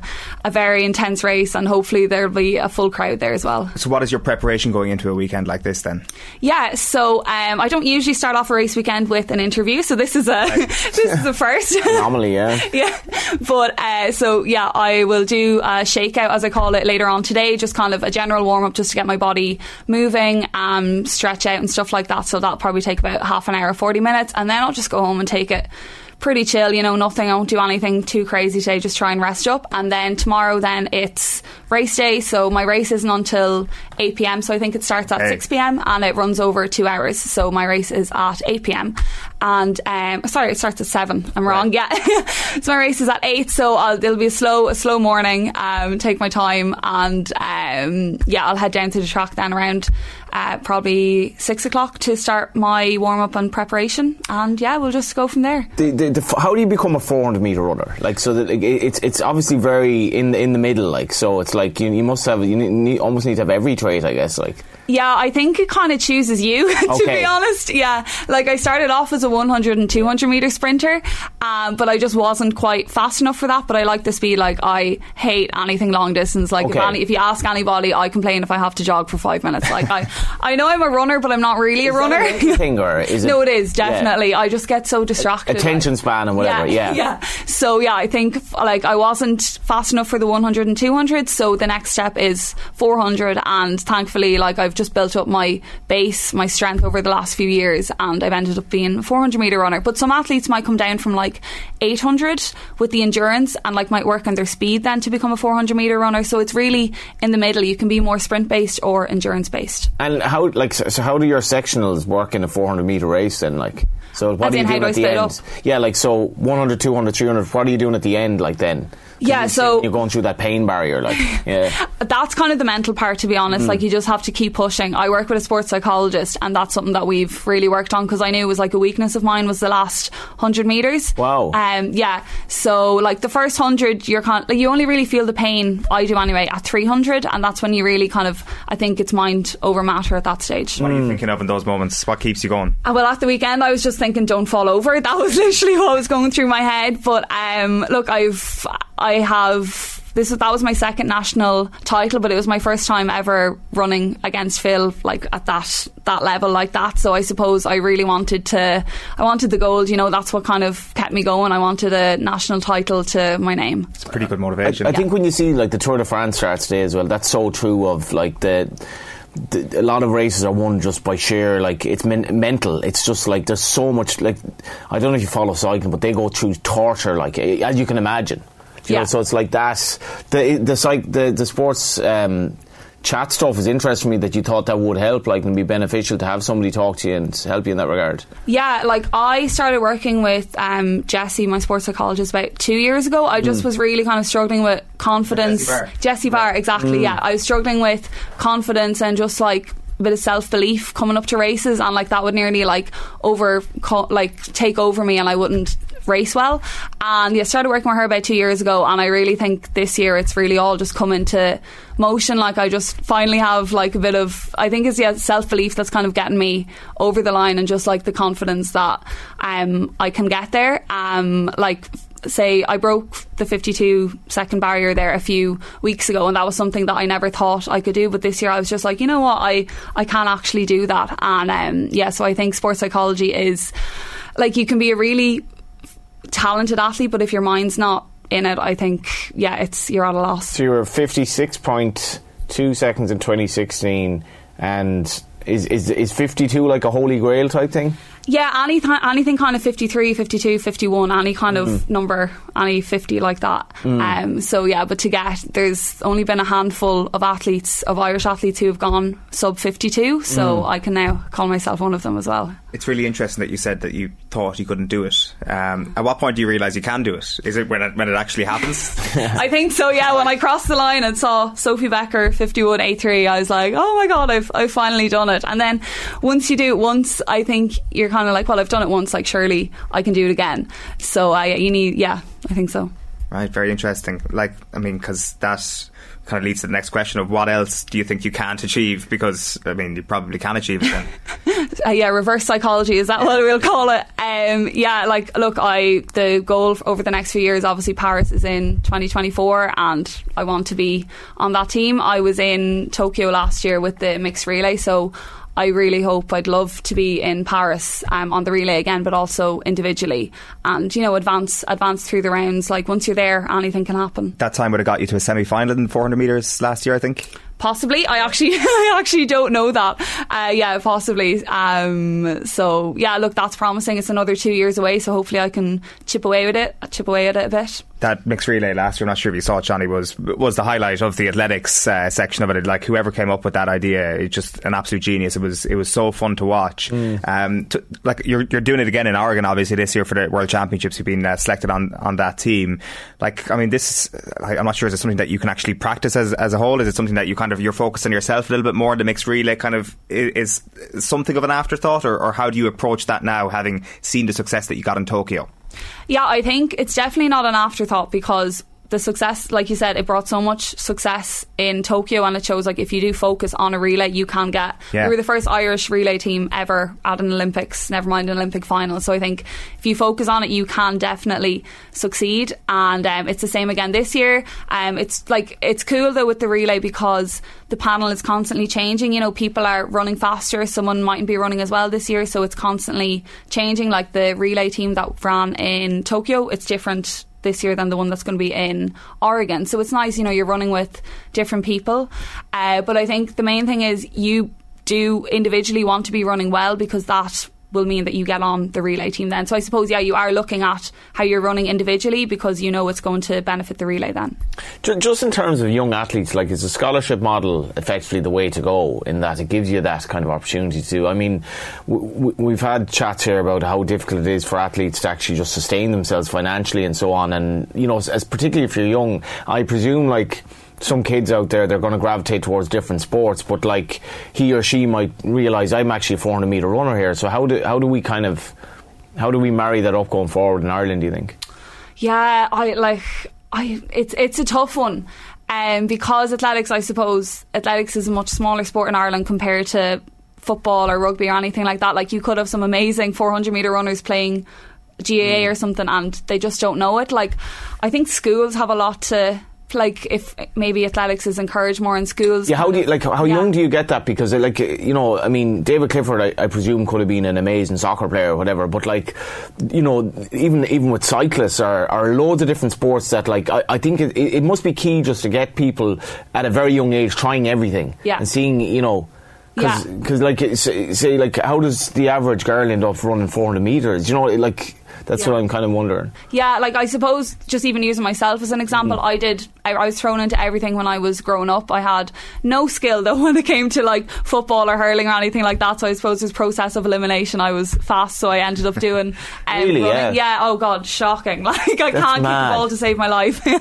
Isn't it mad? Like you're an incredibly high performing athlete, but sport just wasn't for you. Field sport. That's mad. Like so like there could be, but that's the thing. Like there could be other athletes or other, say, girls even, for example, who are like, I hate sport. I'm so bad at sport, but they haven't tried athletics or swimming. Like I think a lot of the time in schools, maybe it's kind of sold that it's just GAA kind of and that, or GAA and like ball sports that are the only way forward, whereas like there's so much more out there. So look, I don't know how, like teachers are under so much pressure as it is, they're doing so much, but like maybe guest speakers kind of, I think, coming in to talk and inspire people. Like I'm just looking like yourself. Like I'd happily go in. I am up for grabs. Sneaky plug there. But like I think when I was in first year, like if I had an athlete, whatever, like swimmer, whatever, coming in, like I was, you know, at that age you're so easily influenced and you want to be influenced in the right way. So I think definitely guest speakers is a way to go about it. But it's also the fact that, like, you know, there are a lot of kids out there who are struggling confidence wise, and when you become good at sport, it can change everything, you know. And there are lots more sports out there than, I mean, imagine if you just never took up running. Like you would have just been, she wasn't great at camogie, whatever, do you know? And look at you now. I know, exactly, because I did start off playing like camogie and football, and like it was great, you know, on a social level, but I suppose for my confidence, I was like, I just can't. I'm left-handed as well, so I put that into the fact that I couldn't hit the ball. But I don't think that's a good excuse. But I'd be coming home like, I just can't hit the ball like with the hurl, and I'd be so deflated. Whereas like, maybe if there was another sport out there at the time. Well, when was your eureka moment in terms of, I could actually run here? I didn't grow up being like, I want to go to the Olympics. Like I was always just doing running. I was like, oh, this is fun. Like I might medal here, I might run a PB here. But I suppose like my eureka moment was probably when I was going to the Olympics. Maybe, I'd say maybe 2 years ago. I don't know. Really? Yeah. So you're like 22 at that stage? Yeah, That's 22, mad. yeah. Like I was going to say, like I said, I went to my first championships at 21, but I was just kind of there going through the motions. I wasn't really like, oh, I can do this, I deserve to be here. Again, I suppose a confidence thing, you know, working with Jessie kind of helped build that up as well. So yeah, it's only kind of been a recent enough revelation. And it was just pure luck that you happened to live close to an athletics club at home. Like, is there an alternate universe here where you're living somewhere else and it was just a GAA stronghold and they had nothing else? So there was a small athletics club near where I live, and I think I was just begging my parents, could I go and give it a go? Like, because, you know, it's school sports days. I'd like won them and stuff, and I thought it was great winning them. So I suppose I was like, I'm fast. Let me join that. Like, I think there is athletics clubs scattered everywhere. They're obviously just not as popular as your Gaelic clubs, your soccer clubs. It's mad how niche it is as well, that like you would struggle over 1,000, you'd find that like just too long. Like 400 metres is, as you say, 52 seconds, and like there's something for everyone there, really, isn't there? Yeah. Like, oh, absolutely. Like, it's just, even when you said 1,000 metres, like you remember in lockdown when we had those 5Ks that people were being tagged in, the fear. I was terrified that I was going to be tagged in a 5K, because I'd be walking it, and then you had to post your time. They'd be like, Sophie Becker's after taking 2 hours to do a 5K, like, what's this about? So like, there really is something for everyone, which is great, because like I think in most of their sports, there's like one kind of body type or like one thing that's like suited to it, whereas in running, like you can have literally every build, every size, every well, it's mad. Annalise Murphy's gone mad in cycling now, like, and she's taken to it like a proverbial duck to water, and So she would do a lot of the routes that like a lot of my mates would do, and you'd be like looking on in envy at how she's just taken to it like that from sailing. Like, but I find that fascinating that there are so many things out there for people that's like I've always made this point about horse racing as well. If you put 50 kids on a horse for a week, I'd say half of them will just fall in love with it, but they just don't do it. And there's so many things. I think as parents are so important that you need to encourage your child to try things, and you'd never know where it'll bring you. Like, because the average person is not going to become like an athlete. Do you know what I mean? Yeah, no, and like even look, you might, as a child, you might do athletics and you might be like, look, that's not for me, but I think the skills that you pick up in athletics, like even just like coordination, stuff like that, like I think nearly every child should just be thrown into athletics, and if they never do it again, that's grand, but I think just the basis for every other sport. We Tom Barr in a few years ago, and we got him to analyse Simon Zebo's running technique, and I think Simon Zebo's was like absolutely the best of the Munster players, and even then it was kind of imperfect. Like it's incredible to think like the extra yard of pace that you could teach to even GAA players in rugby, and I hate to bring it back to ball sports again here, but like it just benefits everybody if there was like say Clifford's goal like last weekend, like that's just, you can't deal with that pace, like, and it's like if you could get another 1% on that with the actual mechanics that I'm sure you've been taught from a young age, then it just benefits everybody in all different ways. Yeah, no, exactly. And I think some, like say rugby and GAA coaches are kind of zoning in on that now. Like I know my coach Ger, he's working with a rugby team. He's been recruited to work with a rugby team just to do simple like sprint drills, mechanics and stuff like that. And like they've already seen an improvement. That's in mad. it. Yeah. Like, so would your coaching be different to Phil Healy's now? Like, would there be little nuances there? Yeah, like I think my coach and Phil's coach are very good friends, so like they kind of, it's kind of the same basic plan, but there'd be little things, you know, she'd be stronger in one area, I'd be stronger in a different area, so we'd like focus on different things. Our plans would be quite similar, but then there could be another 400 metre runner whose training plan would be completely different. Like there's no like set way of doing it, and even saying that, like my training has changed so much over the years. Like my coach discovers, oh, this actually works really well for Sophie, this doesn't work. Like it's kind of trial and error a lot. Learn on the job. Yeah, exactly. Yeah. Really interesting. So next couple of days, Morton Games. One thing I wanted to circle back to is that, what is it, 7 o'clock, 8 o'clock you're running tomorrow night. Yeah. How do you deal with that? Because I remember the final of the mixed relay in Tokyo, that was like almost in the middle of the night Tokyo time, because it was at 2 o'clock in the afternoon here. You didn't have to get up in the middle of the night here to watch it basically. How do you deal with that long lay into a big race? Yeah, like kind of I suppose this season a lot of my races I raced at 10:30 a few weeks ago. That was crazy. I think I'm not too bad in it because I train in the evenings most of the time. Like my training sessions would be 7-8 p.m, so my body's kind of already kind of zoned into that. A lot of napping. I'll probably nap for a good bit tomorrow as well, and just take the day slowly. It actually passes by quite quickly, but I suppose I kind of have developed a bit of a not a strategy, I suppose, just a way that I kind of deal with my race day at this stage. And do you become a 400 metre runner then, or do you have scope to say, you know, I could evolve into something different, or is that, no, this is what I am now? I think this is what I am now. There's no, you found the niche, like. You won't see me going over hurdles or being a 400 metre hurdler or anything like that. Like Why not? My coordination, like I said, is it's horrific. The camogie. Yeah. We'll just stick to the 400 metres. Like I delve into 60 metres, 100 metres, 200 metres every now and again, because as I said, I did start off as a short sprinter, so I do want to keep that speed tapped into that speed. I haven't unfortunately gotten a chance to do that this year. I do like dropping down to the shorter events, but hopefully over the next few weeks even I might get to do a 100 or a 200, something like that. Okay, brilliant. Well, just a reminder then, tomorrow, Saturday the 2nd of July at Morton Stadium, we have the Morton Games. Santry, 7 o'clock.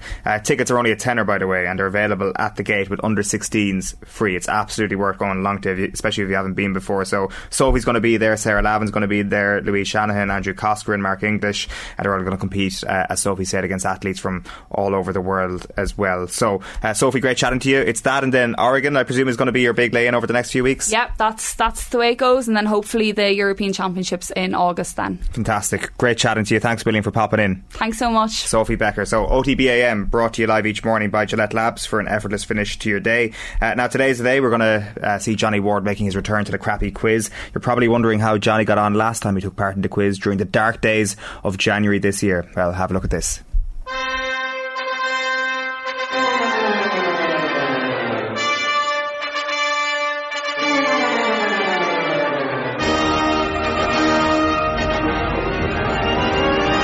Sorry, I'm gradually losing the will to live here. Can we just get this over with? There's no team in particular. Ridiculously easy rapid fire round. What was the question again? That's correct. Why did you even say that to me? Think Father Ted when he was asked the Pope's name. That's me a quiz, to be fair. Like, I mean, there was no need to say that. The answer was correct. You could have said, yes, and then I could have. Anyway.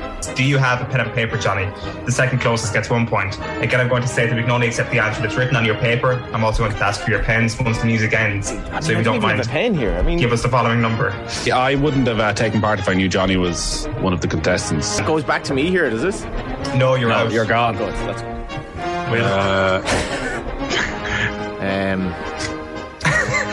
Yes. Where am I going here? It'll be added to your score in the previous round.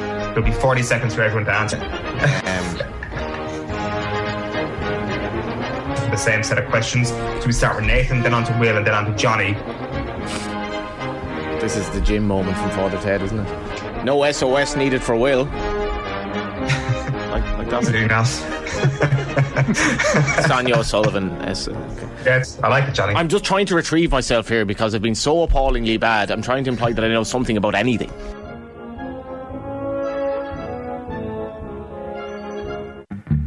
There are so many idiots out there, so many spoofers. There's a lot of horse. I think he's a total spoofer. What do you mean a spoofer? He's just bullshit. No, Eamon, come on, don't be. No, I'm not. Yes. No. Welcome back. It is 8:37. We're going to have a look at the papers. If you just joined us, Sophie Becker was just in studio. We'll get the full podcast up in a little while. Would advise listening to it if you're just joining us, because it was a brilliant chat. Morton games this weekend. Johnny, have you been? No, the last time would have been at the Morton Stadium would have been probably for a Shamrock Rovers game, so a long time ago. So yeah, like I know there's an element of you trying to promote something, because like athletics is, I mean, it doesn't necessarily register with people in their normal lives, but like stuff like that, definitely it would be a fun day out. And if you're not, if like we're talking about trying different sports, but like I went from Croke Park to a wine tasting last weekend, and it was great fun. I never did that before. Try out new things in life, including going to athletics. And Sophie's just like, I've never met her before. She's absolutely infectious. Like, so you'd wish her the best. The Morton Games, one of the great kind of weekends of the Irish sports summer. 2000, I think it was. I was there as a child. We were up for 2000. What age were you then? Like 5, 6. We were up for the Kerry Armagh match. Can't remember was the drawn game or the replay, but we went out to the athletics the day before the game on the Saturday anyway. Sonia O'Sullivan. And I was there. I was in my Sydney 2000 gear. I was all kitted out for that year's Olympic Games ready. So I went up to Sonia O'Sullivan to try and get a photo, and she rejected me. But I did get a picture with another celebrity shortly thereafter. One Bertie Ahern. Wow. So there's a picture of me in my Sydney 2000 top posing with Bertie Ahern at Morton Stadium in 2000. The proudest moment of my life. Did the Sonia snub affect you for years to come? It did, but she was in the zone. I think it was before her race, so that was a pretty stupid thing for me to do, wasn't it? Well, I mean, you got to know the decorum, even if you're only 5. I actually think, like, maybe Sophie has a game face, but I would say she'd probably be like, she just seems a very, very happy person. She'd be like, I'll pose for a photo with you. I would assume game day changes people into competitive beasts all the time. You in front of the microphone. Exactly. Terrible to deal with. Let's have a look at some of the newspapers this morning that we have in front of us. The Irish Daily Mail is the first one here. The next step is the headline here with a photograph of Johnny Sexton in training. Ireland target historic victory over the All Blacks, and Hamilton wants F1 old boys to be quiet. And you've also got the golf covered in detail across all the papers. Larry loses his way on tricky first day as Power leads Irish Challenge. That's the Irish Daily Mail. The Irish Sun goes with that Hamilton story as their lead. F1 old boys want me out. Lewis says, I stand firm against discrimination, with Nelson Piquet, Bernie Ecclestone and Jackie Stewart photographed as well on the back of the paper. Bruno says Pal Ron will stay, so Ronaldo will stay at the club, says Bruno Fernandes. Triple threat, Gearóid Hegarty has a treble in sight after a triple boost for Limerick. They've got a load of players back, and Ryan Fox is the leader heading into today's Irish Open, is the headline there. The Irish Daily Star, Marty has the answer, is the headline here. Arsenal and Manchester United are locked in a tug of war to land Ajax star Lisandro Martinez. The defender is keen to move to the Premier League, and Arsenal have already made 3 attempts to sign him. Now, counties penalised for Croker bust up as another story here. Galway and Armagh were last night pondering their next move after the CCCC meted out punishments following the Croke Park brawl. So you'd imagine Galway will want to get their act together quickly, get Sean Kelly off for next week. You know, in hindsight, like the last goal Armagh got, so Kieran Malloy was under the high ball, and Galway were essentially sans a full back, and they didn't know what to do with it. Now I think mentally they were a bit shot because of the goal situation, but Sean Kelly's red card, which was all a bit mad, like it very, very nearly cost Galway place in the All-Ireland semi-final. I think, I really think it did, because I know if Sean Kelly were there, that third goal doesn't go in.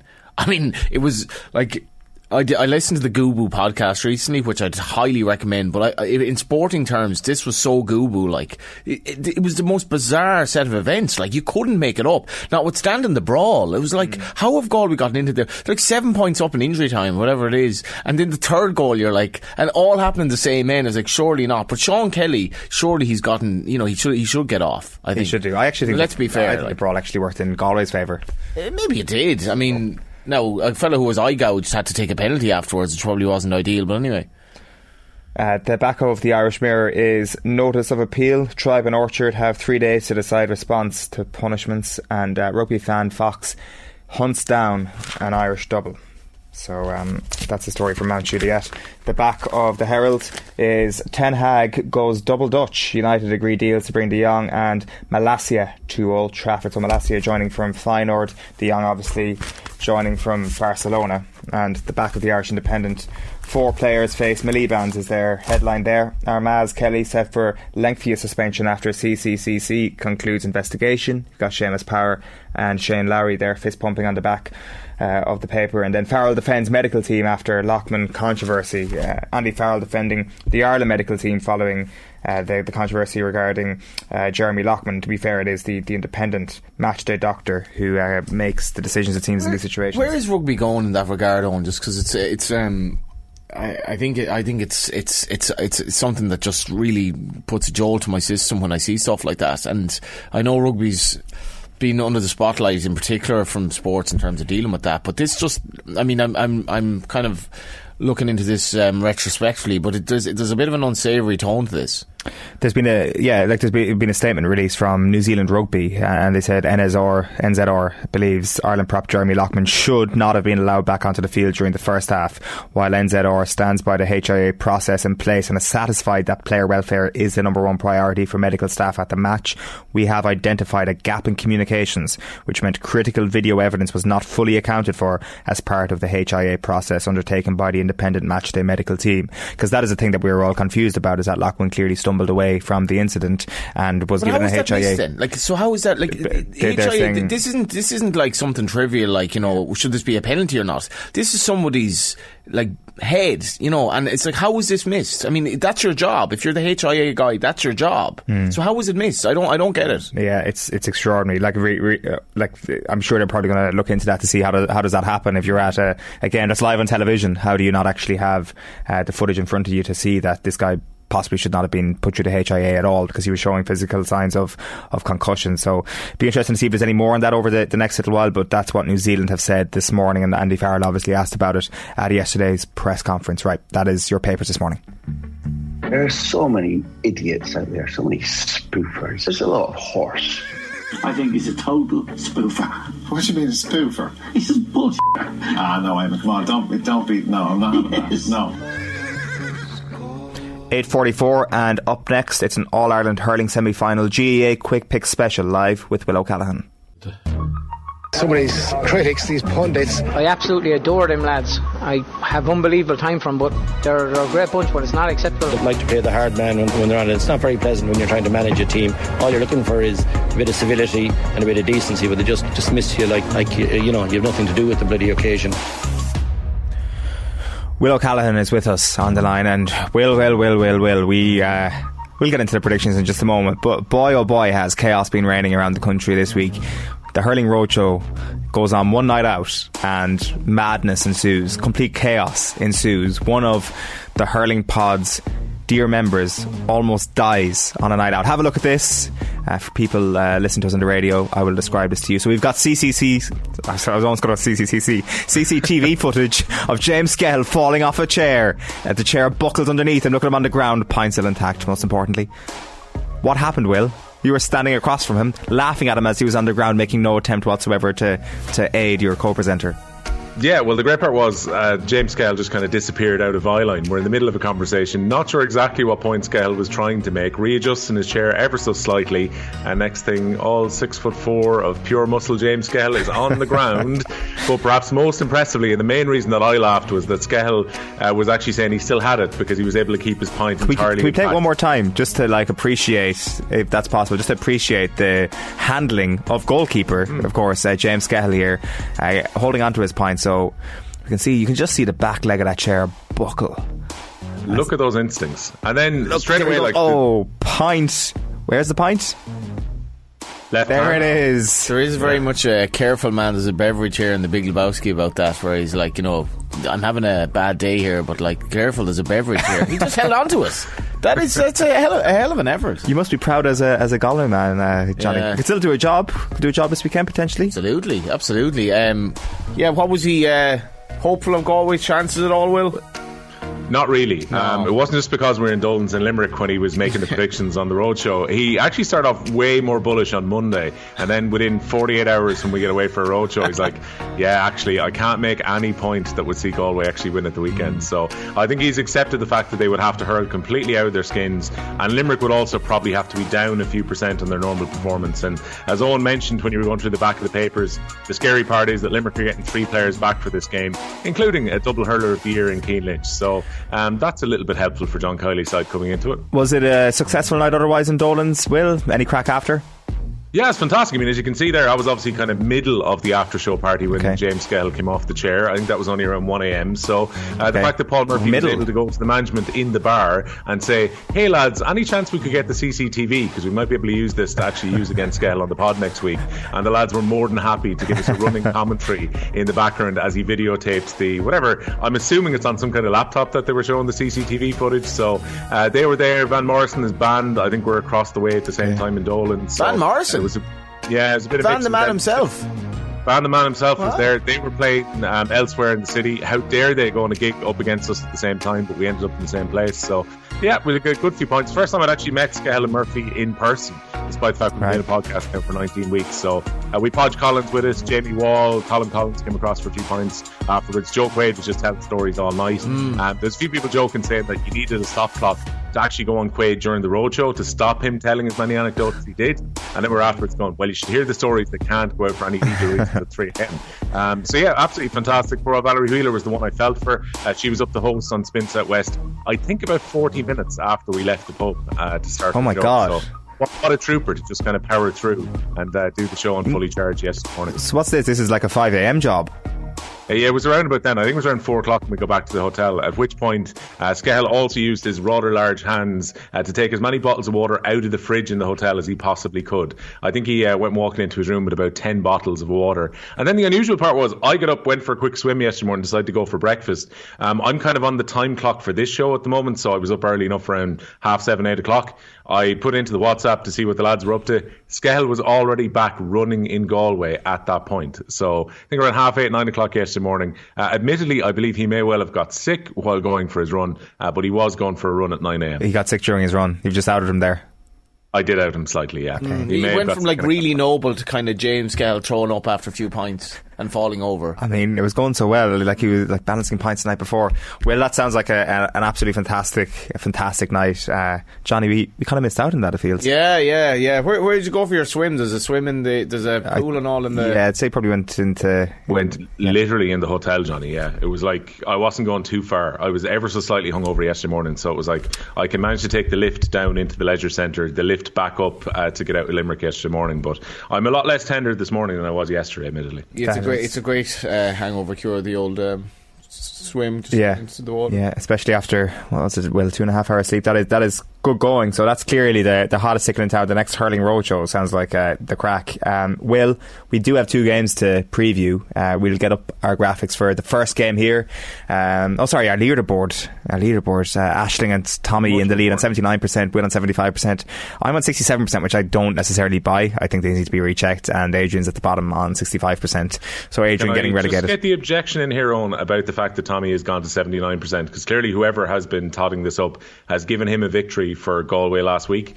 That game was a draw. That was a draw. So that should be null and void, and he should be on about 76%. I agree wholeheartedly with that sentiment. So, first game that we're looking ahead to this weekend is it going to be Limerick? It's going to be Kilkenny Clare. Oh my God! This is mad. Okay, well this is bad. This is mad. This makes me panic now. We've all gone for the same outcome here, Will.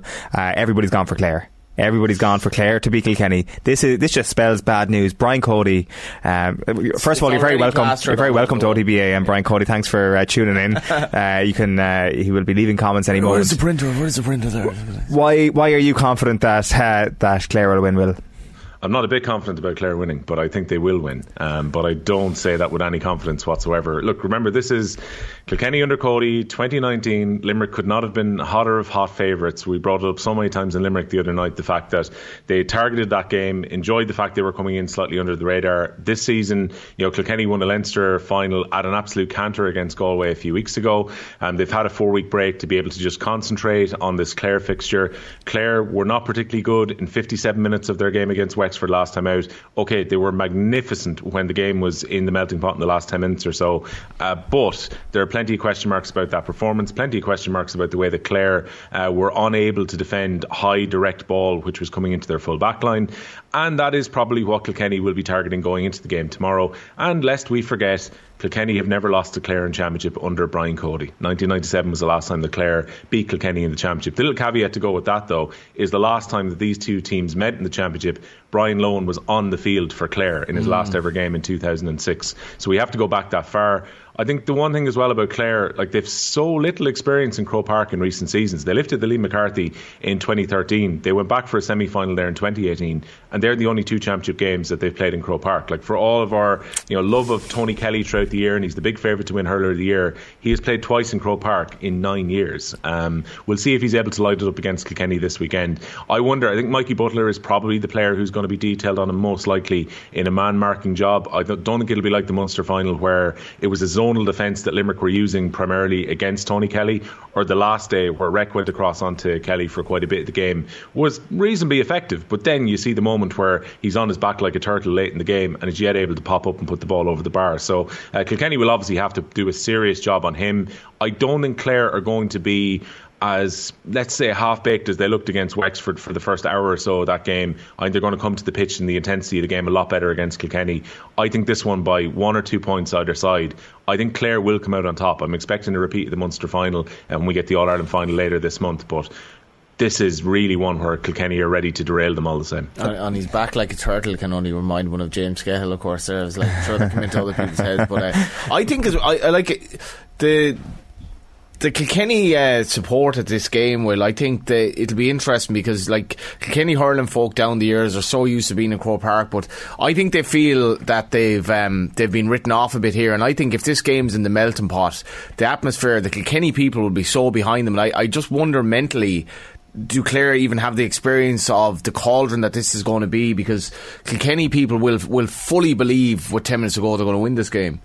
Yeah, Kilkenny always believe they're going to win. That is the kind of great tradition that they've banked up over the years of being the most successful team of all time in hurling, that even when they hit low ebbs, like in 2018, I did not believe that they were going to beat Cork in a quarter-final. I did not believe they were going to beat Limerick in a semi-final. And the performance they put in 2019 was just absolutely remarkable. And a lot of the same agents are still around for Kilkenny right now. And obviously, you've got Cody's consistency over the last 2+ decades on top of that. Clare will probably outnumber the Kilkenny support, Johnny, I would think. Yeah, Clare have travelled in massive numbers this year. They created an unbelievable atmosphere at the Munster final against Limerick. I think if you're looking psychologically about what the Clare players will have taken from this season so far, is the fact they've been level on 3 occasions at 70 minutes with Limerick, who are the overwhelming favourites to win the All-Ireland Championship and very possibly the best team of their generation. Definitely the best team, I would say, this Limerick team, since Cody's team of the late 00s. And they were probably the best hurling team of all time. So...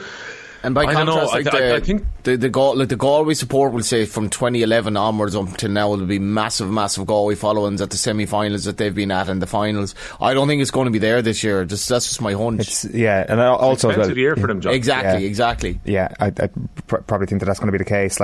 They would generally say that hurling would get the better support from Galway. Yeah, well, that's kind of a generational thing. It became the Galway football, the love of Galway football definitely abated in some people over the last few years with the defensive style of play, and Galway just weren't very good. They'll be back for the semi-final, no question about it. Yeah, they'll be back this year, but the hurlers did take over. Yeah. The second game is Limerick against Galway, and no surprises there. Everybody is going for Limerick. What concerns you most about this prediction, Will? Is there anything that concerns you, or are you fully sure that this result will materialise?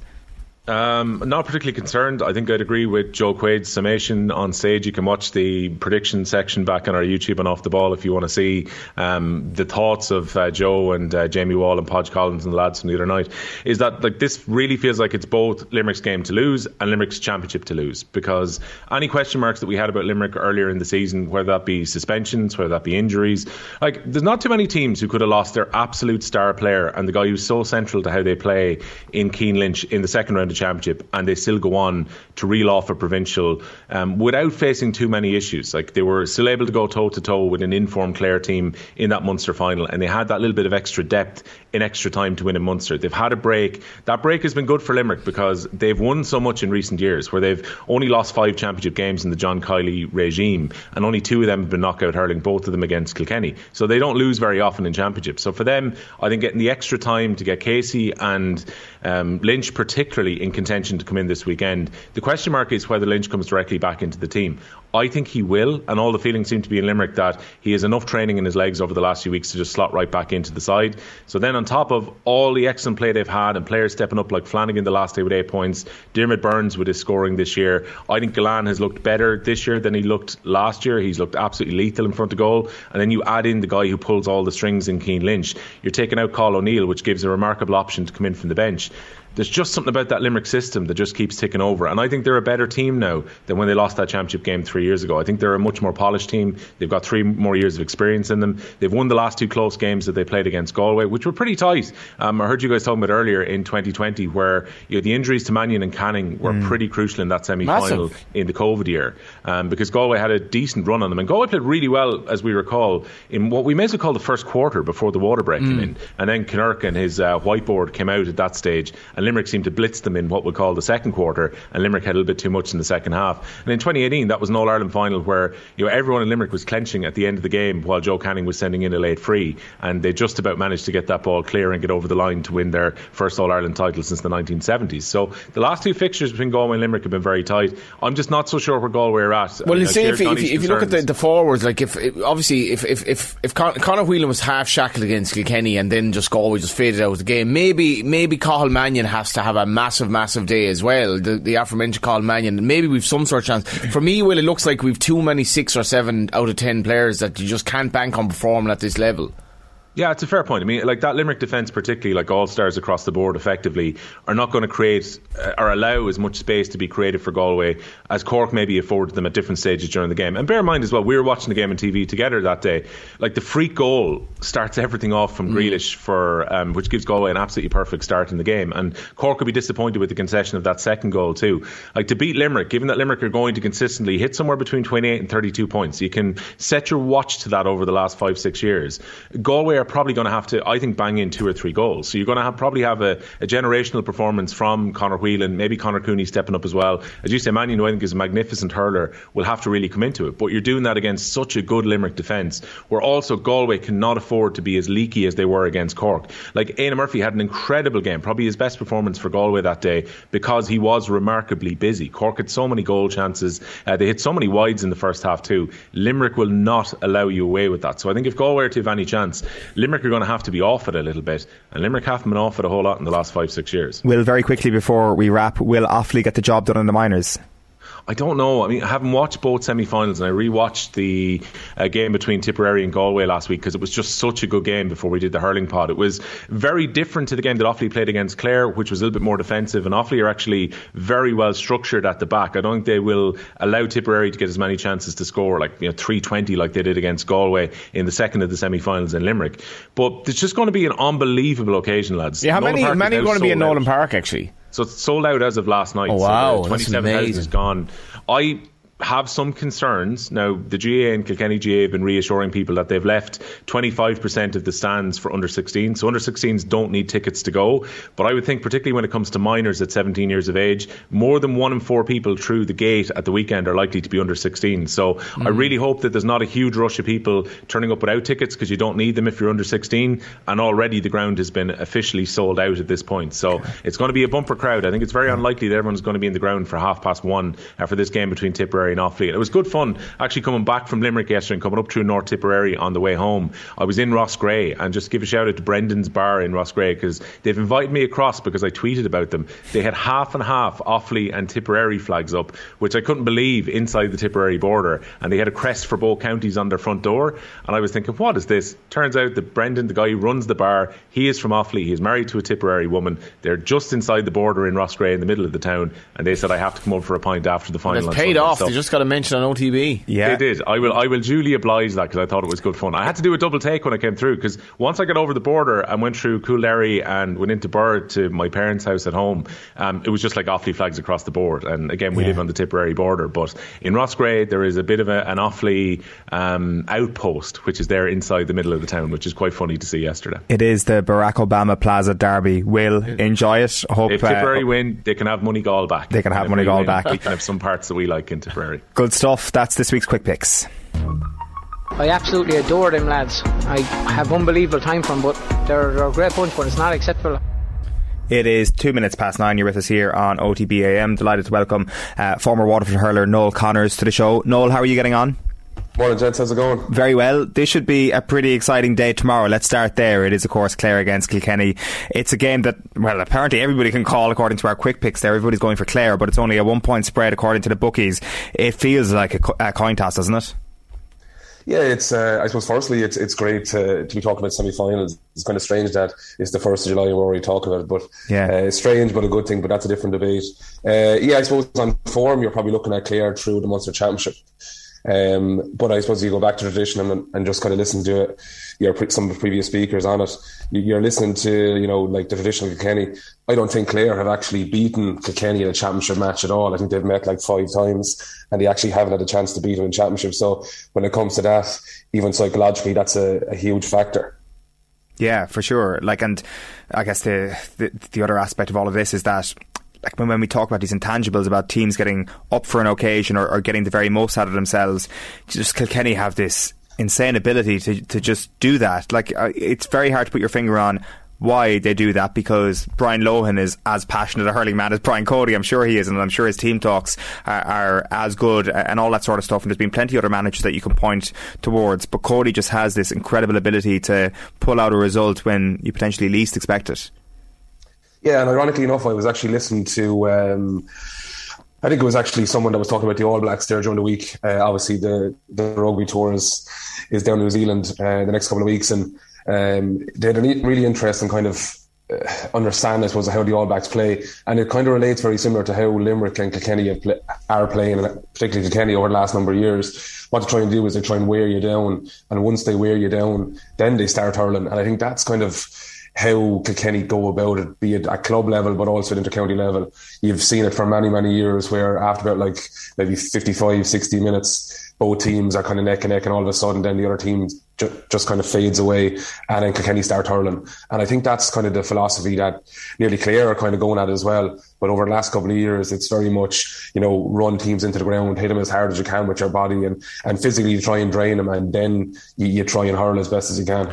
On the Cody situation, Noel, if Kilkenny did, everyone's tipping Clare here, but we're expecting to be close. If Clare won by 5 or 6 points, where is the narrative re Cody going forward? Yeah, I suppose even the last 2 and 3 years, people have kind of nearly argued that is it time for Cody to go on. Arguably, he's probably the best and most successful inter-county manager.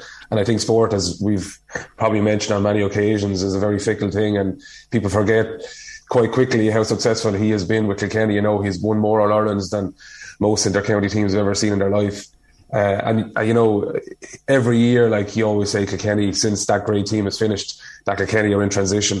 But ironically enough, they seem to be in semi-finals ever since. They haven't won the last two, but I'd imagine that Cody is very keen to kind of right that wrong and win the third one out of the last 3 years. Noel, we wanted to get your take on a couple of the key individual matchups across both of these games. So we'll start with that Clare versus Kilkenny match. And one of the first things we want to talk about here is who's going to pick up TJ Reid. Yeah, and do you know what? You actually just mentioned there that I suppose Brian Lohan is very similar to Brian Cody in many ways. And I suppose we're very used to Kilkenny not kind of changing their shape and not changing personnel to kind of suit other persons on the opposition. But I think that they could put Dave McInerney full back. If TJ's in full forward, I think they might put him in full back just to kind of see how it goes. David McInerney is, I suppose, very comfortable in full back, and he's marked TJ on many different occasions. It's not to say that Conor Cleary is not capable of marking him, but I think it would settle a lot of the team because Davy Mack has been on him for many different years and has done quite well on TJ. That, I suppose, leaves the question then who goes to wing back. But I think that's a big thing. TJ probably hasn't been, I suppose, the TJ that we've seen over the last number of years. But in saying that, once it comes to semi-finals and finals, there's no better man to kind of put his shoulder to the wheel and really, kick into gear. So I think that's a really big battle. What maybe plays into Clare's favour here is that they've been through this. They've been through Leach in at the edge of the square. They sort of notice it's coming. Like, does that kill the element of surprise if they have this plan hatched that if TJ goes into full forward, David Mack is back there, because we know that we didn't do that in the last game and we got caught a little bit. So, like, is it actually advantage Clare in that regard if TJ goes in full forward? It is in many ways, but again, like, every championship match is different. TJ is certainly a lot more. He's a lot more developed in the air. He's left over right. He's a lot more awkward, but physically he's a lot more developed as well. Like, TJ is probably the best person, I'd say, in the country in the air at fielding the ball. So irrespective of who you put on him, it's definitely going to be a challenge. TJ is a phenomenal player, and he's a great player to bring people into the game. So, again, I think you mentioned it just a second ago, goals win games, and there's no better team than Kilkenny than going for the early juggler like we've seen it over the last decade or even two. Once they get a sniff of goal, they're going to go for it, and I imagine that's the thing they're going to try and do, particularly early on, just to kind of test to see where the Clare full backline are at. Okay, so the other two forwards that we're chatting about here, so we'll have a look at Peter Duggan, we'll have a look at Owen Cody. What's going to be done on both of those? It's strange because Peter Duggan is a complete different animal than what we've seen Clare have. Like, Clare traditionally go for maybe small, low-sized, very fast and pacey hurlers in the full forward line. And this is a completely different dynamic. So he brings a complete different dimension to the Clare team. So they can obviously hit the ball into the corners, where I would say someone like David Reedy is in the corner. He can hit it in quite low. But then you have obviously Peter Duggan as a kind of target man to hit in full forward. Obviously the obvious person there is Hugh Lawler. To mark him, he has been very impressive. He probably doesn't get the recognition he deserves. Full back, I must say, is an awful position to be in, because if you make one mistake, it's a goal. So you might play a super like 70 minutes, and all of a sudden with the last two pucks of the ball, it might go in and they might get 2 goals. So that's the challenge of being in the full back line. But I think that it's very, very important that Hugh Lawler, I suppose, stamps his authority there physically over the last couple of games. He's been very, very impressive, and it's so important that they can put a handle on Peter Duggan, because if you look at the last number of games, even against the likes of Limerick, who everyone is well aware that Limerick are a phenomenal team physically and in terms of hurling, but he caused them some troubles. He was phenomenal against Waterford. Waterford couldn't get to grips with him at all, and he caused chaos in there. So I think that's very important that Hugh Lawler wins the first couple of balls and gets on top. Right. So then Owen Cody, who are you putting on him if you're Brian Lohan?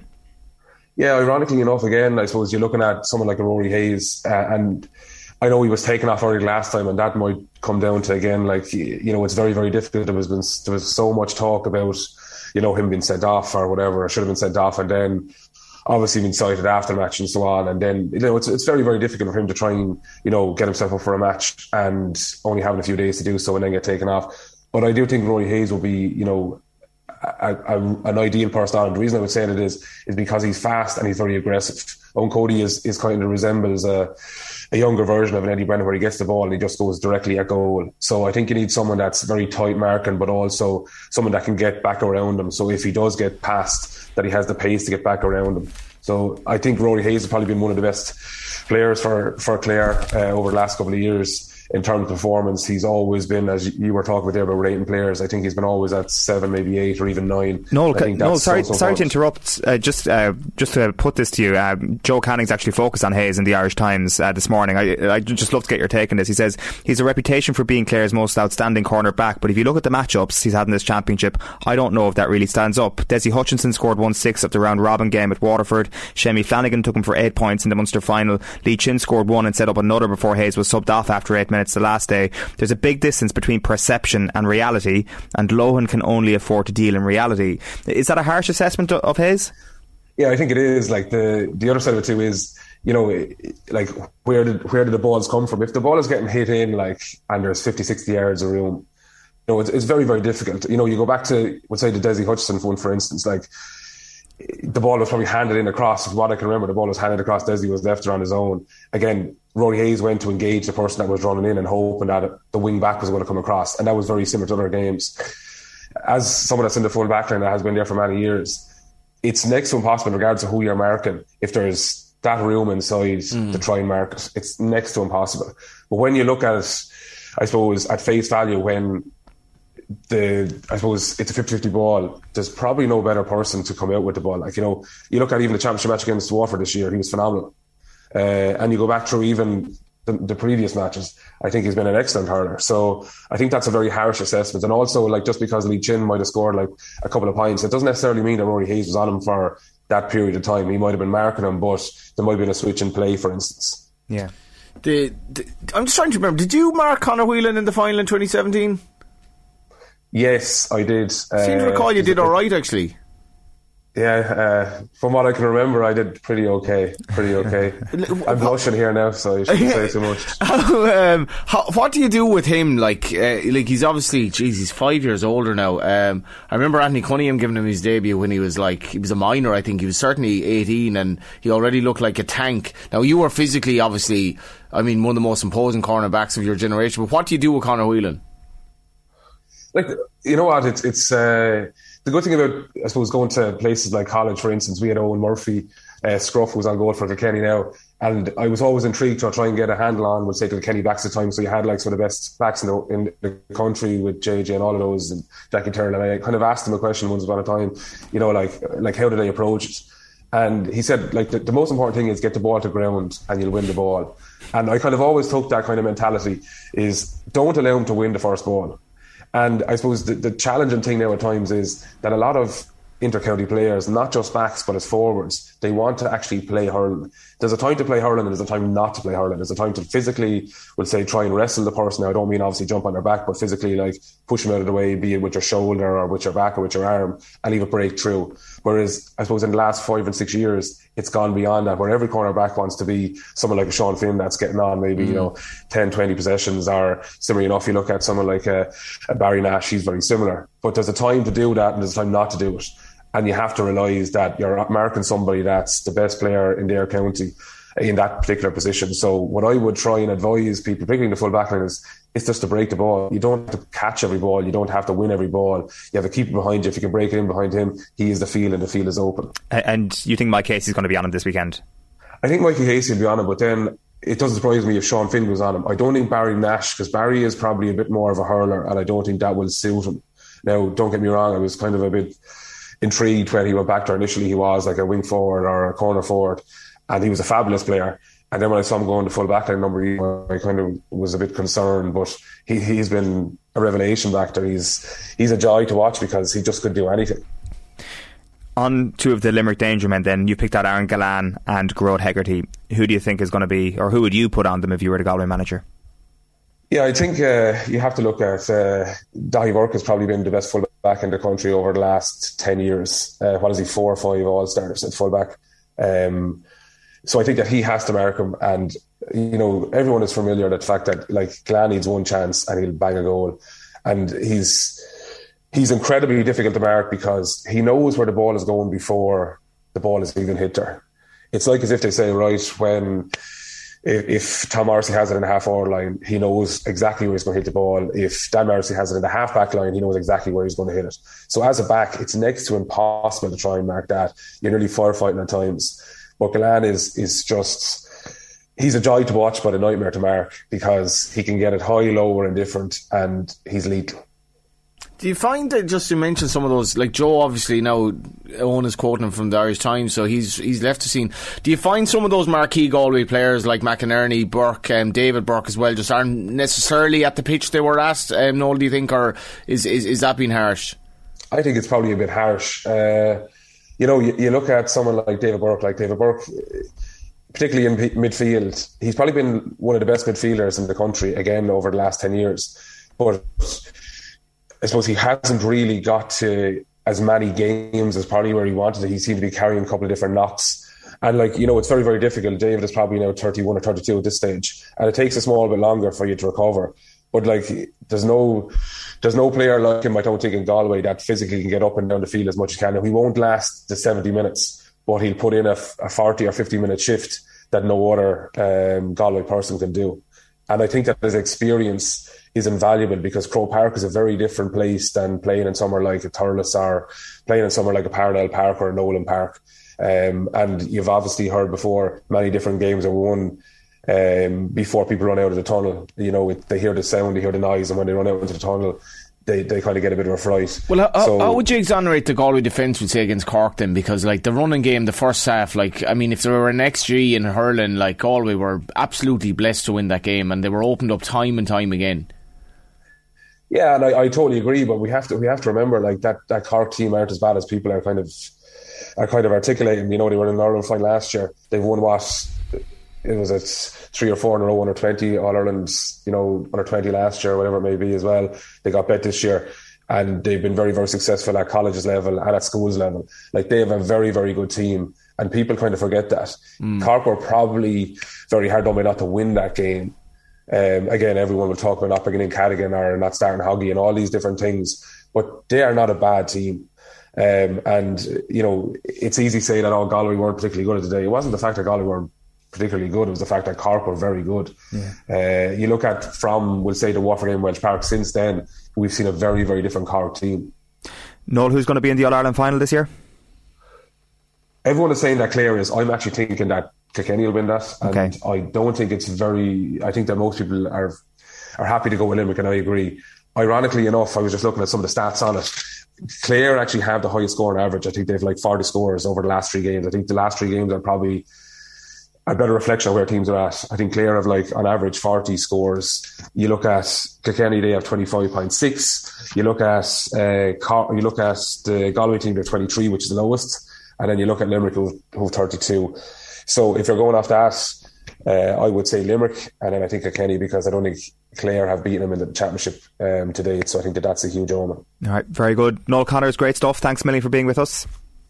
Have a good weekend, lads, and enjoy the semi-finals. Yeah, you too. That's former Waterford defender Noel Connors there on the line. OTB AM is brought to you live each morning by Gillette Labs for an effortless finish to your day. It is 9:17, and just to tell you what's coming up throughout the day on OTB Sports Radio, from 1 o'clock we've got OTB Gold with Jason Sherlock. Friday Night Racing from 3 o'clock, your Team 33 legend this week is Packy Bonner, and then from 6 o'clock it's OTB Gold in the company of Chris Waddle. You can follow Off the Ball across all our social channels. You can subscribe to our YouTube channel, and you can download the OTB Sports app for the latest and best in sports content and analysis. Next, it's time for the crappy quiz. Chris Waddle. Oh, you're kidding me. September. Kyle Lafferty. Are you joking me? Is that right? I know, is that right? Anybody else? Leash, was it? That is one of the most stupid questions. Darius Vassell? Seriously, you all need to just stay quiet. This is getting really annoying doing this quiz. What is going on here?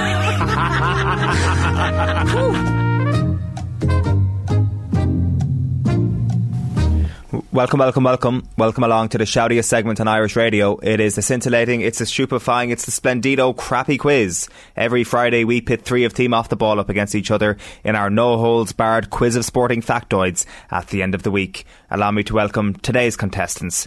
Our first contestant prioritised wine over live sport last Sunday and is presenting Friday's OTB AM right now. It can only be the Athlone Bone Adrian Barry. Oh wait, that's Johnny Ward's music. Welcome, Johnny. Yeah, I was a bit lost there. Yeah, thanks for having me on. Make your comeback. Yeah, it's been a long 6 months or whatever it was since I last did the crappy quiz. What is the story with you suddenly trying to become a foodie on the Instagram? I'm not. I mean, food is beautiful. Yeah. And isn't it very... Are you looking for free food now too? Like, you know the way in Dublin now it's like Insta-friendly cottage in cul-de-sac up for like 875 grand, and it's like, this is something that, you know, Insta-friendly. But the food in Orwell Road is certainly Insta-friendly. Second time he's dropped that name this morning. Yeah, I'm like Will with that boozer in Roscrea or whatever, just giving shameless plugs. But I mean, should we? Is it just about sport? Like, sport is a great triviality. Like, eating food is not. No, like, it sustains us, and it's you very. You do poo it out in the end, irrespective of how expensive it is. Speaking of which. Our next contestant has got his research done and his journalism skills at the ready for next week's JP McManus Pro-Am. It could be the biggest week of his career. It could be the week he makes a split-second eye contact with Jordan Spieth as Spieth pushes him out of his way to get to the first tee. Give it up for the beast of Ballyhaunis, Nate Dog Murphy. Good morning, everybody. How excited are you? I'm okay. You know, the chance to rub shoulders with Jordan Spieth. That would be a kind of a very awkward thing to do, wouldn't it? It would be very, very strange if you were to go and start giving you a massage. Yeah. Oh, Jordan, let me rub your manly shoulders. No, it's actually his shoulder rubbing up against Jordan Spieth's shoulder. That's a weird way to give him a massage. Well, on top of everything else. Nathan was, dropping the hand. Jesus. Yeah. Once again, thanks, Ger. 9 in the morning. Dropping the hand. He's back from holidays. Going for a shite. No, this is going to be a very mature crappy quiz, I can assure you. Our final contestant. Hold on one second here now. When I was asked to do this, I didn't realise what I was letting myself in for. Johnny Warren, I thought we agreed, would never be on a quiz again. And I assumed I was going to be on with Mick and Arthur so we could finally settle some things after last week when the quizmaster yet again showed his complete lack of backbone. Absolutely. And gifted Incorrect. Mick McCarthy Incorrect. I was absolutely spot on last week. And No. The only backbone I lacked was not backing myself a lot more. Explain to me this. The basics of a quiz. I was leading the quiz going into the final round. I didn't get any questions wrong in the final round, yet I didn't win the quiz. How is that a fair and proper quiz? Because the other players were better than you. No, they weren't. They were far superior. Because of an imaginary coin toss. That happens because clearly you were quiz. under massive pressure. See, you're thinking of the 2016 angry producer Mick. He's not angry producer Mick anymore. He's soft cuddly Mick. You don't need to be afraid of him anymore. Is he? How come he got? He's playing a long game with all of us here. What happened to you since 2016? Sorry, hang on a second. Is Nathan still whining about something that happened last week? I mean, has he brought up the Liam McHale getting sent off while Colm Coyle got sent off this week? Oh, was that actually the first thing that he reached for after last weekend? Yes, it was. Stop with the Mayo whining. Get over it. You're cursed. There's nothing you can do about it, buddy. Yeah. The actual showdown is Phil versus Mick versus Arthur, just to put that on record. That's the one that people want to see. This is Tailteann Cup today. But you know what? There's merit in it. Oh, look, I've got to find your level, Nathan's level is now me and Johnny. Yeah. How sickening is that, Nathan? I mean, it's something screwed over. Sport is the great triviality in life, and you have to be worried about things that are more important, and that's why I'm incredibly bad at sporting related. Well, you're very welcome. Our final contestant today is Do you want to tell us about how trivial sport is again there, Johnny? Because I don't think anybody got the message. Yeah, no, I love sport. I think about it all day, every day, but it is like there are other things going on, such as food. Our final contestant screamed to the sky and did a Tiger Woods two-handed fist pump at Mount Juliet this week after his team won the Pro-Am. He may not have played a single shot and his teammates may not even know his name, but boy did he drink wine out of the trophy in celebration before being forcibly removed from the property and told to never return. It is the attire and Ger Gilroy back from holidays. You're very welcome. Oh, that's the first time I've heard that one. I did indeed. Well, the prize was a wine glass, which you can drink wine out of, it turns out. Yeah. As ever, the format is a classic crappy quiz with a series of questions and a range of themes. Then it's a slip and slide of trivia, which is the rapid fire round. You can podcast a crappy quiz on otbsports.com or on the OTB Sports app and give us a thumbs up on YouTube. That will be great. You can send any questions you have via postcard to Crappy Quiz Quizmaster, Off the Ball Towers, Marconi House, Diggs Lane, Dublin 2. Shout out to John Barrett, who DM'd me to say, "Hey Owen, John here, a Lispol man living in Minneapolis. Love OTB AM and listen every morning. Ever thought of changing the name of the Crappy Quiz to the Scrappy Quiz, especially after last week?" Yes. Well, that's going to get us out. Look, I'm going to, open the kimono a little bit here. We can't get a sponsor for the Crappy Quiz because no sponsor wants to be associated with poo. With this. But if we called it the Scrappy Quiz, we could it's grand. We get to keep it. We'll have the yes. kind of badly written in. Let's blame it on the name. The Scrappy Quiz, brought to you by many... Jared Gilroy's behaviour. Definitely nothing to do with the content that happens in the 20 minutes we do this. That is definitely not the reason why no commercial business with any respect wants to be involved with us. Round 1 is the boring questions round, never multiple choice. Johnny, Nathan Collins could well become the most expensive Irish player in football if he leaves Burnley. But can you tell me which club paid the money in the current most expensive transfer for an Irish player ever? Inter Milan? No. Right player though. Liverpool. Yeah, Robbie Keane. Nathan, question 1 for you. Do we actually know how much Robbie Keane was? Do we really know how much Robbie Keane was? That deal never quite made public, I don't think. It was now, because it was more than Inter Milan paid for him, obviously. Well, Inter paid 5 million. This is like 12. 18 million. Inter paid 12. Coventry paid 5. Inter paid 12. And I think, was it 19? Was it 17? 18, 19? Something like that, yeah. Okay. And how much was Matt Doherty? 16? 16 and a half? Something like that. You know all the truth about all this stuff, Nathan. Well, I don't think they ever released the exact figure, did they? But everyone says 18 million was the Robbie Keane. I'm being told to shut up here. Nathan, can you name the woman who knocked Serena Williams out of Wimbledon this week? Harmony Tan. Correct.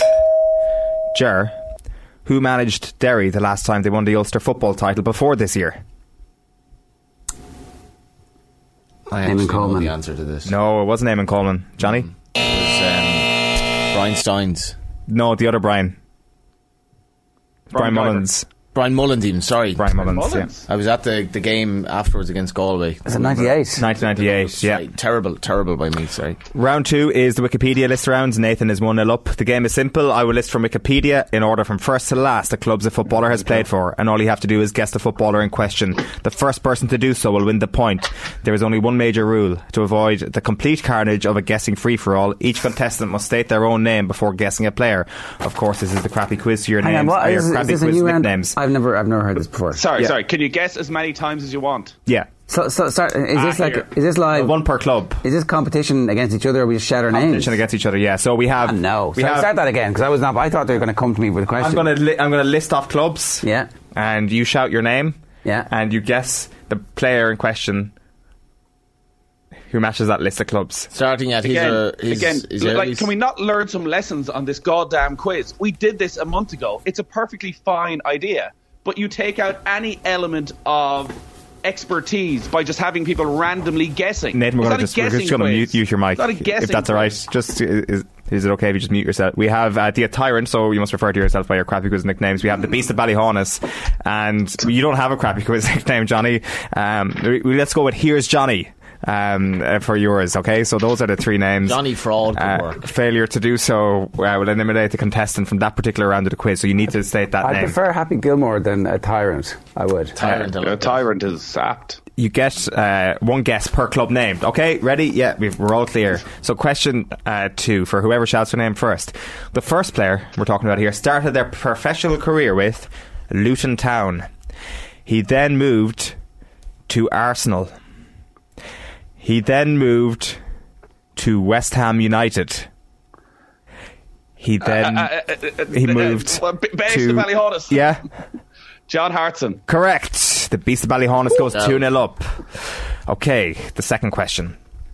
This player started their senior professional... Sorry, can I just call you on this? This is one of my... I absolutely hate this in terms of grammar. There is more than one. So it's like the person there. It's this player started his, not there. No, it's not. Not there. No, it's there not. It is is more than one. No, it's not. It's not. So it's not there. It's him or her, his or her. There is one, is not one person. So this player started his career, not there. It could be a woman playing. Yeah, him or her, his or her then. Not there, his or her. They started their senior It's always this awful mistake, and there's no subbing in papers anymore. It's not there, it's his or her. But I don't want to say him. I'm not going to spoil the next question. Okay, who is it? I'm not going to spoil the next question, but I could be a male player or a female player. His or her. It's the second player started their senior professional career with Ajax.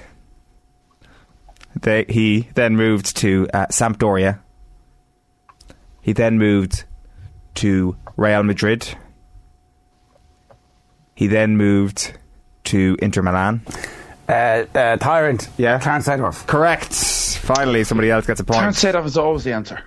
God damn it. And our final question.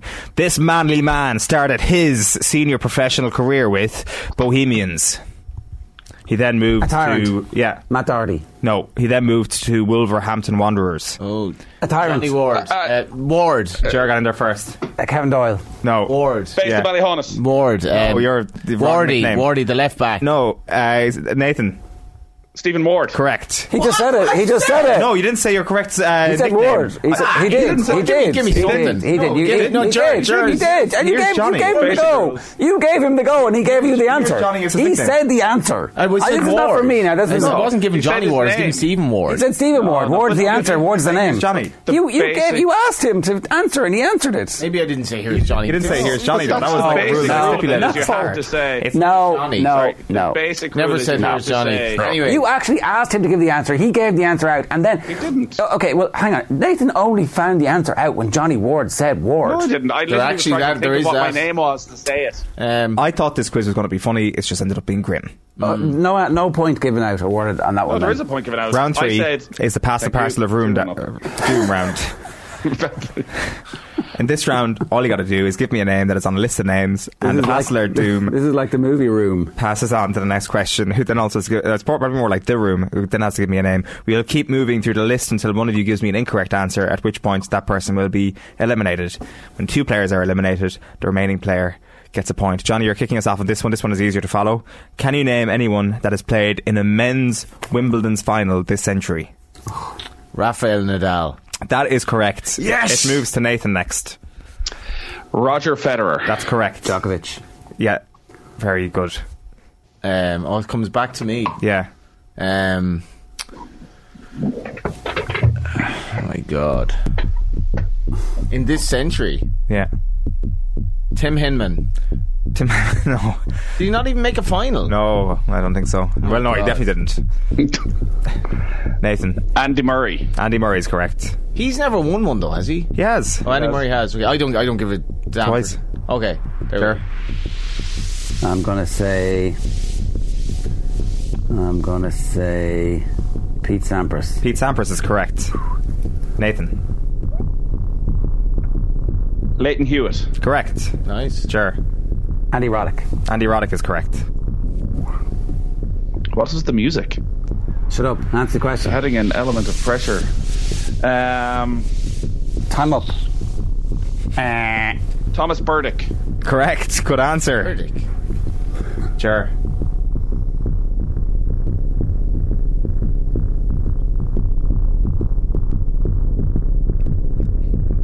Look at that pressurised face.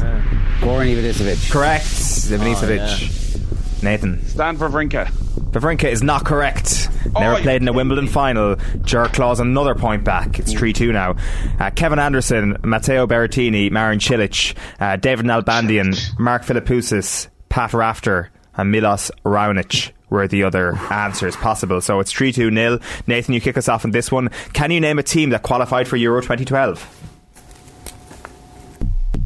Ireland. Correct. Jer. Croatia. Yeah. Johnny. England. Yeah. Spain. Spain is correct. Sweden. Yeah. Italy. Correct. Germany. Germany is correct. Poland. Poland is correct. France. Yeah. Ukraine. Ukraine, yeah. Ooh.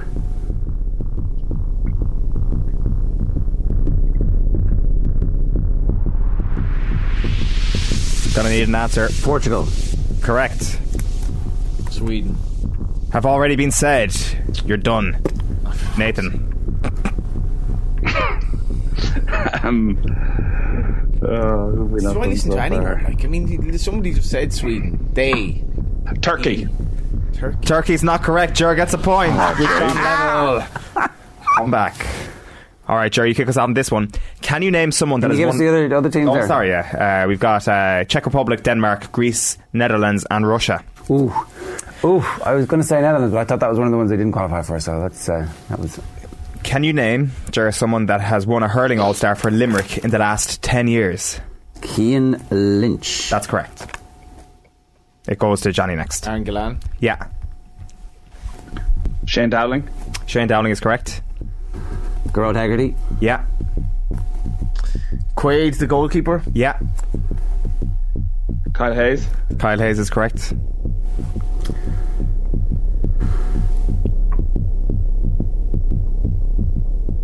Under pressure already. Casey. What's his first name? He didn't have to give you Quaid's first name, and there's four Quaids. Peter Casey. Johnny. Here. No backbone. And Declan Hannon. Yeah. Nathan. Sean Finn. Sean Finn is correct. Sure.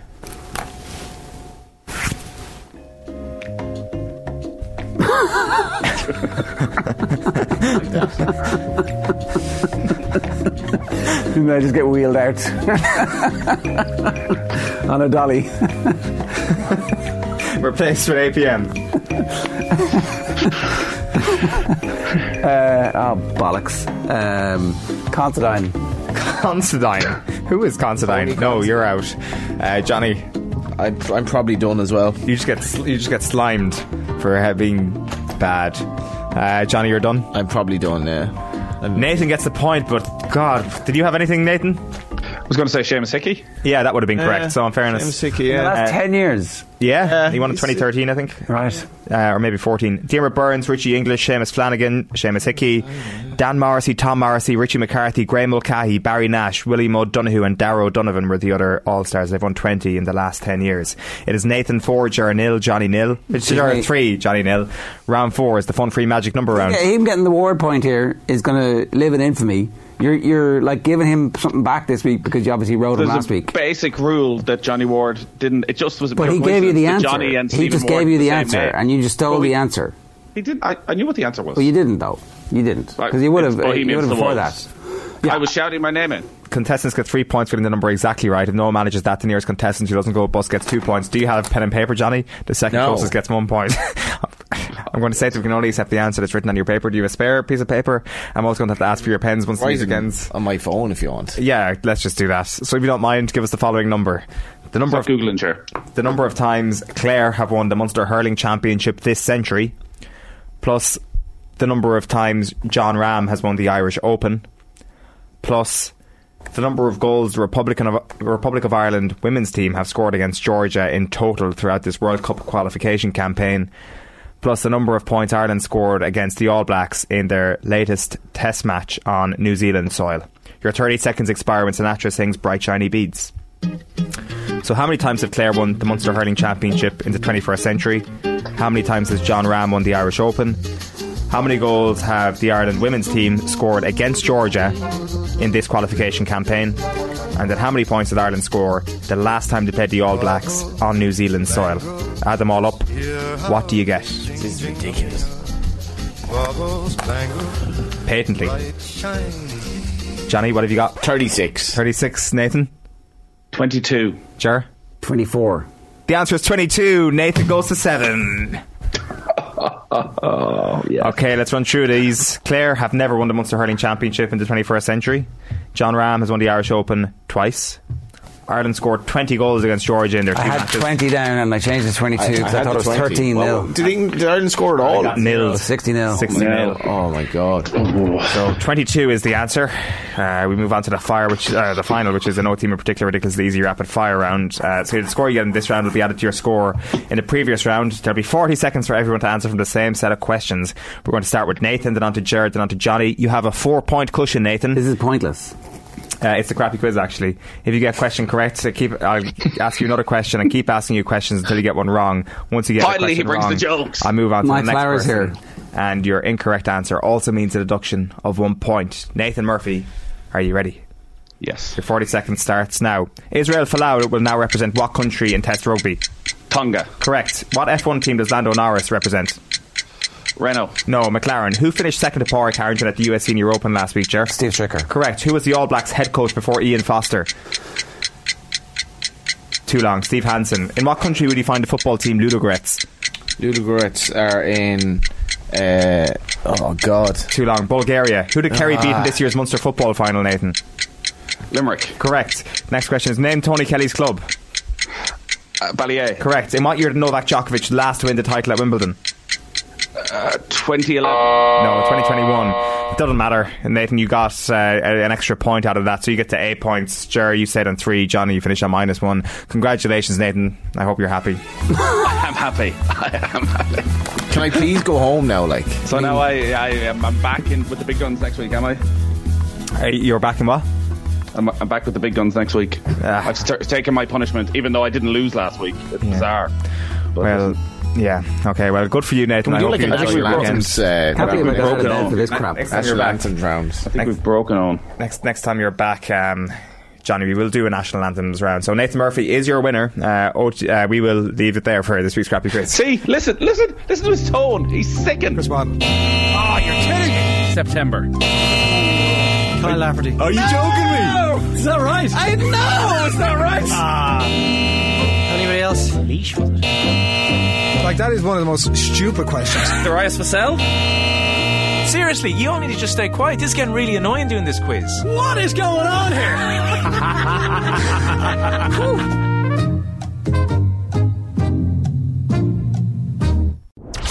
OTB AM. With Gillette.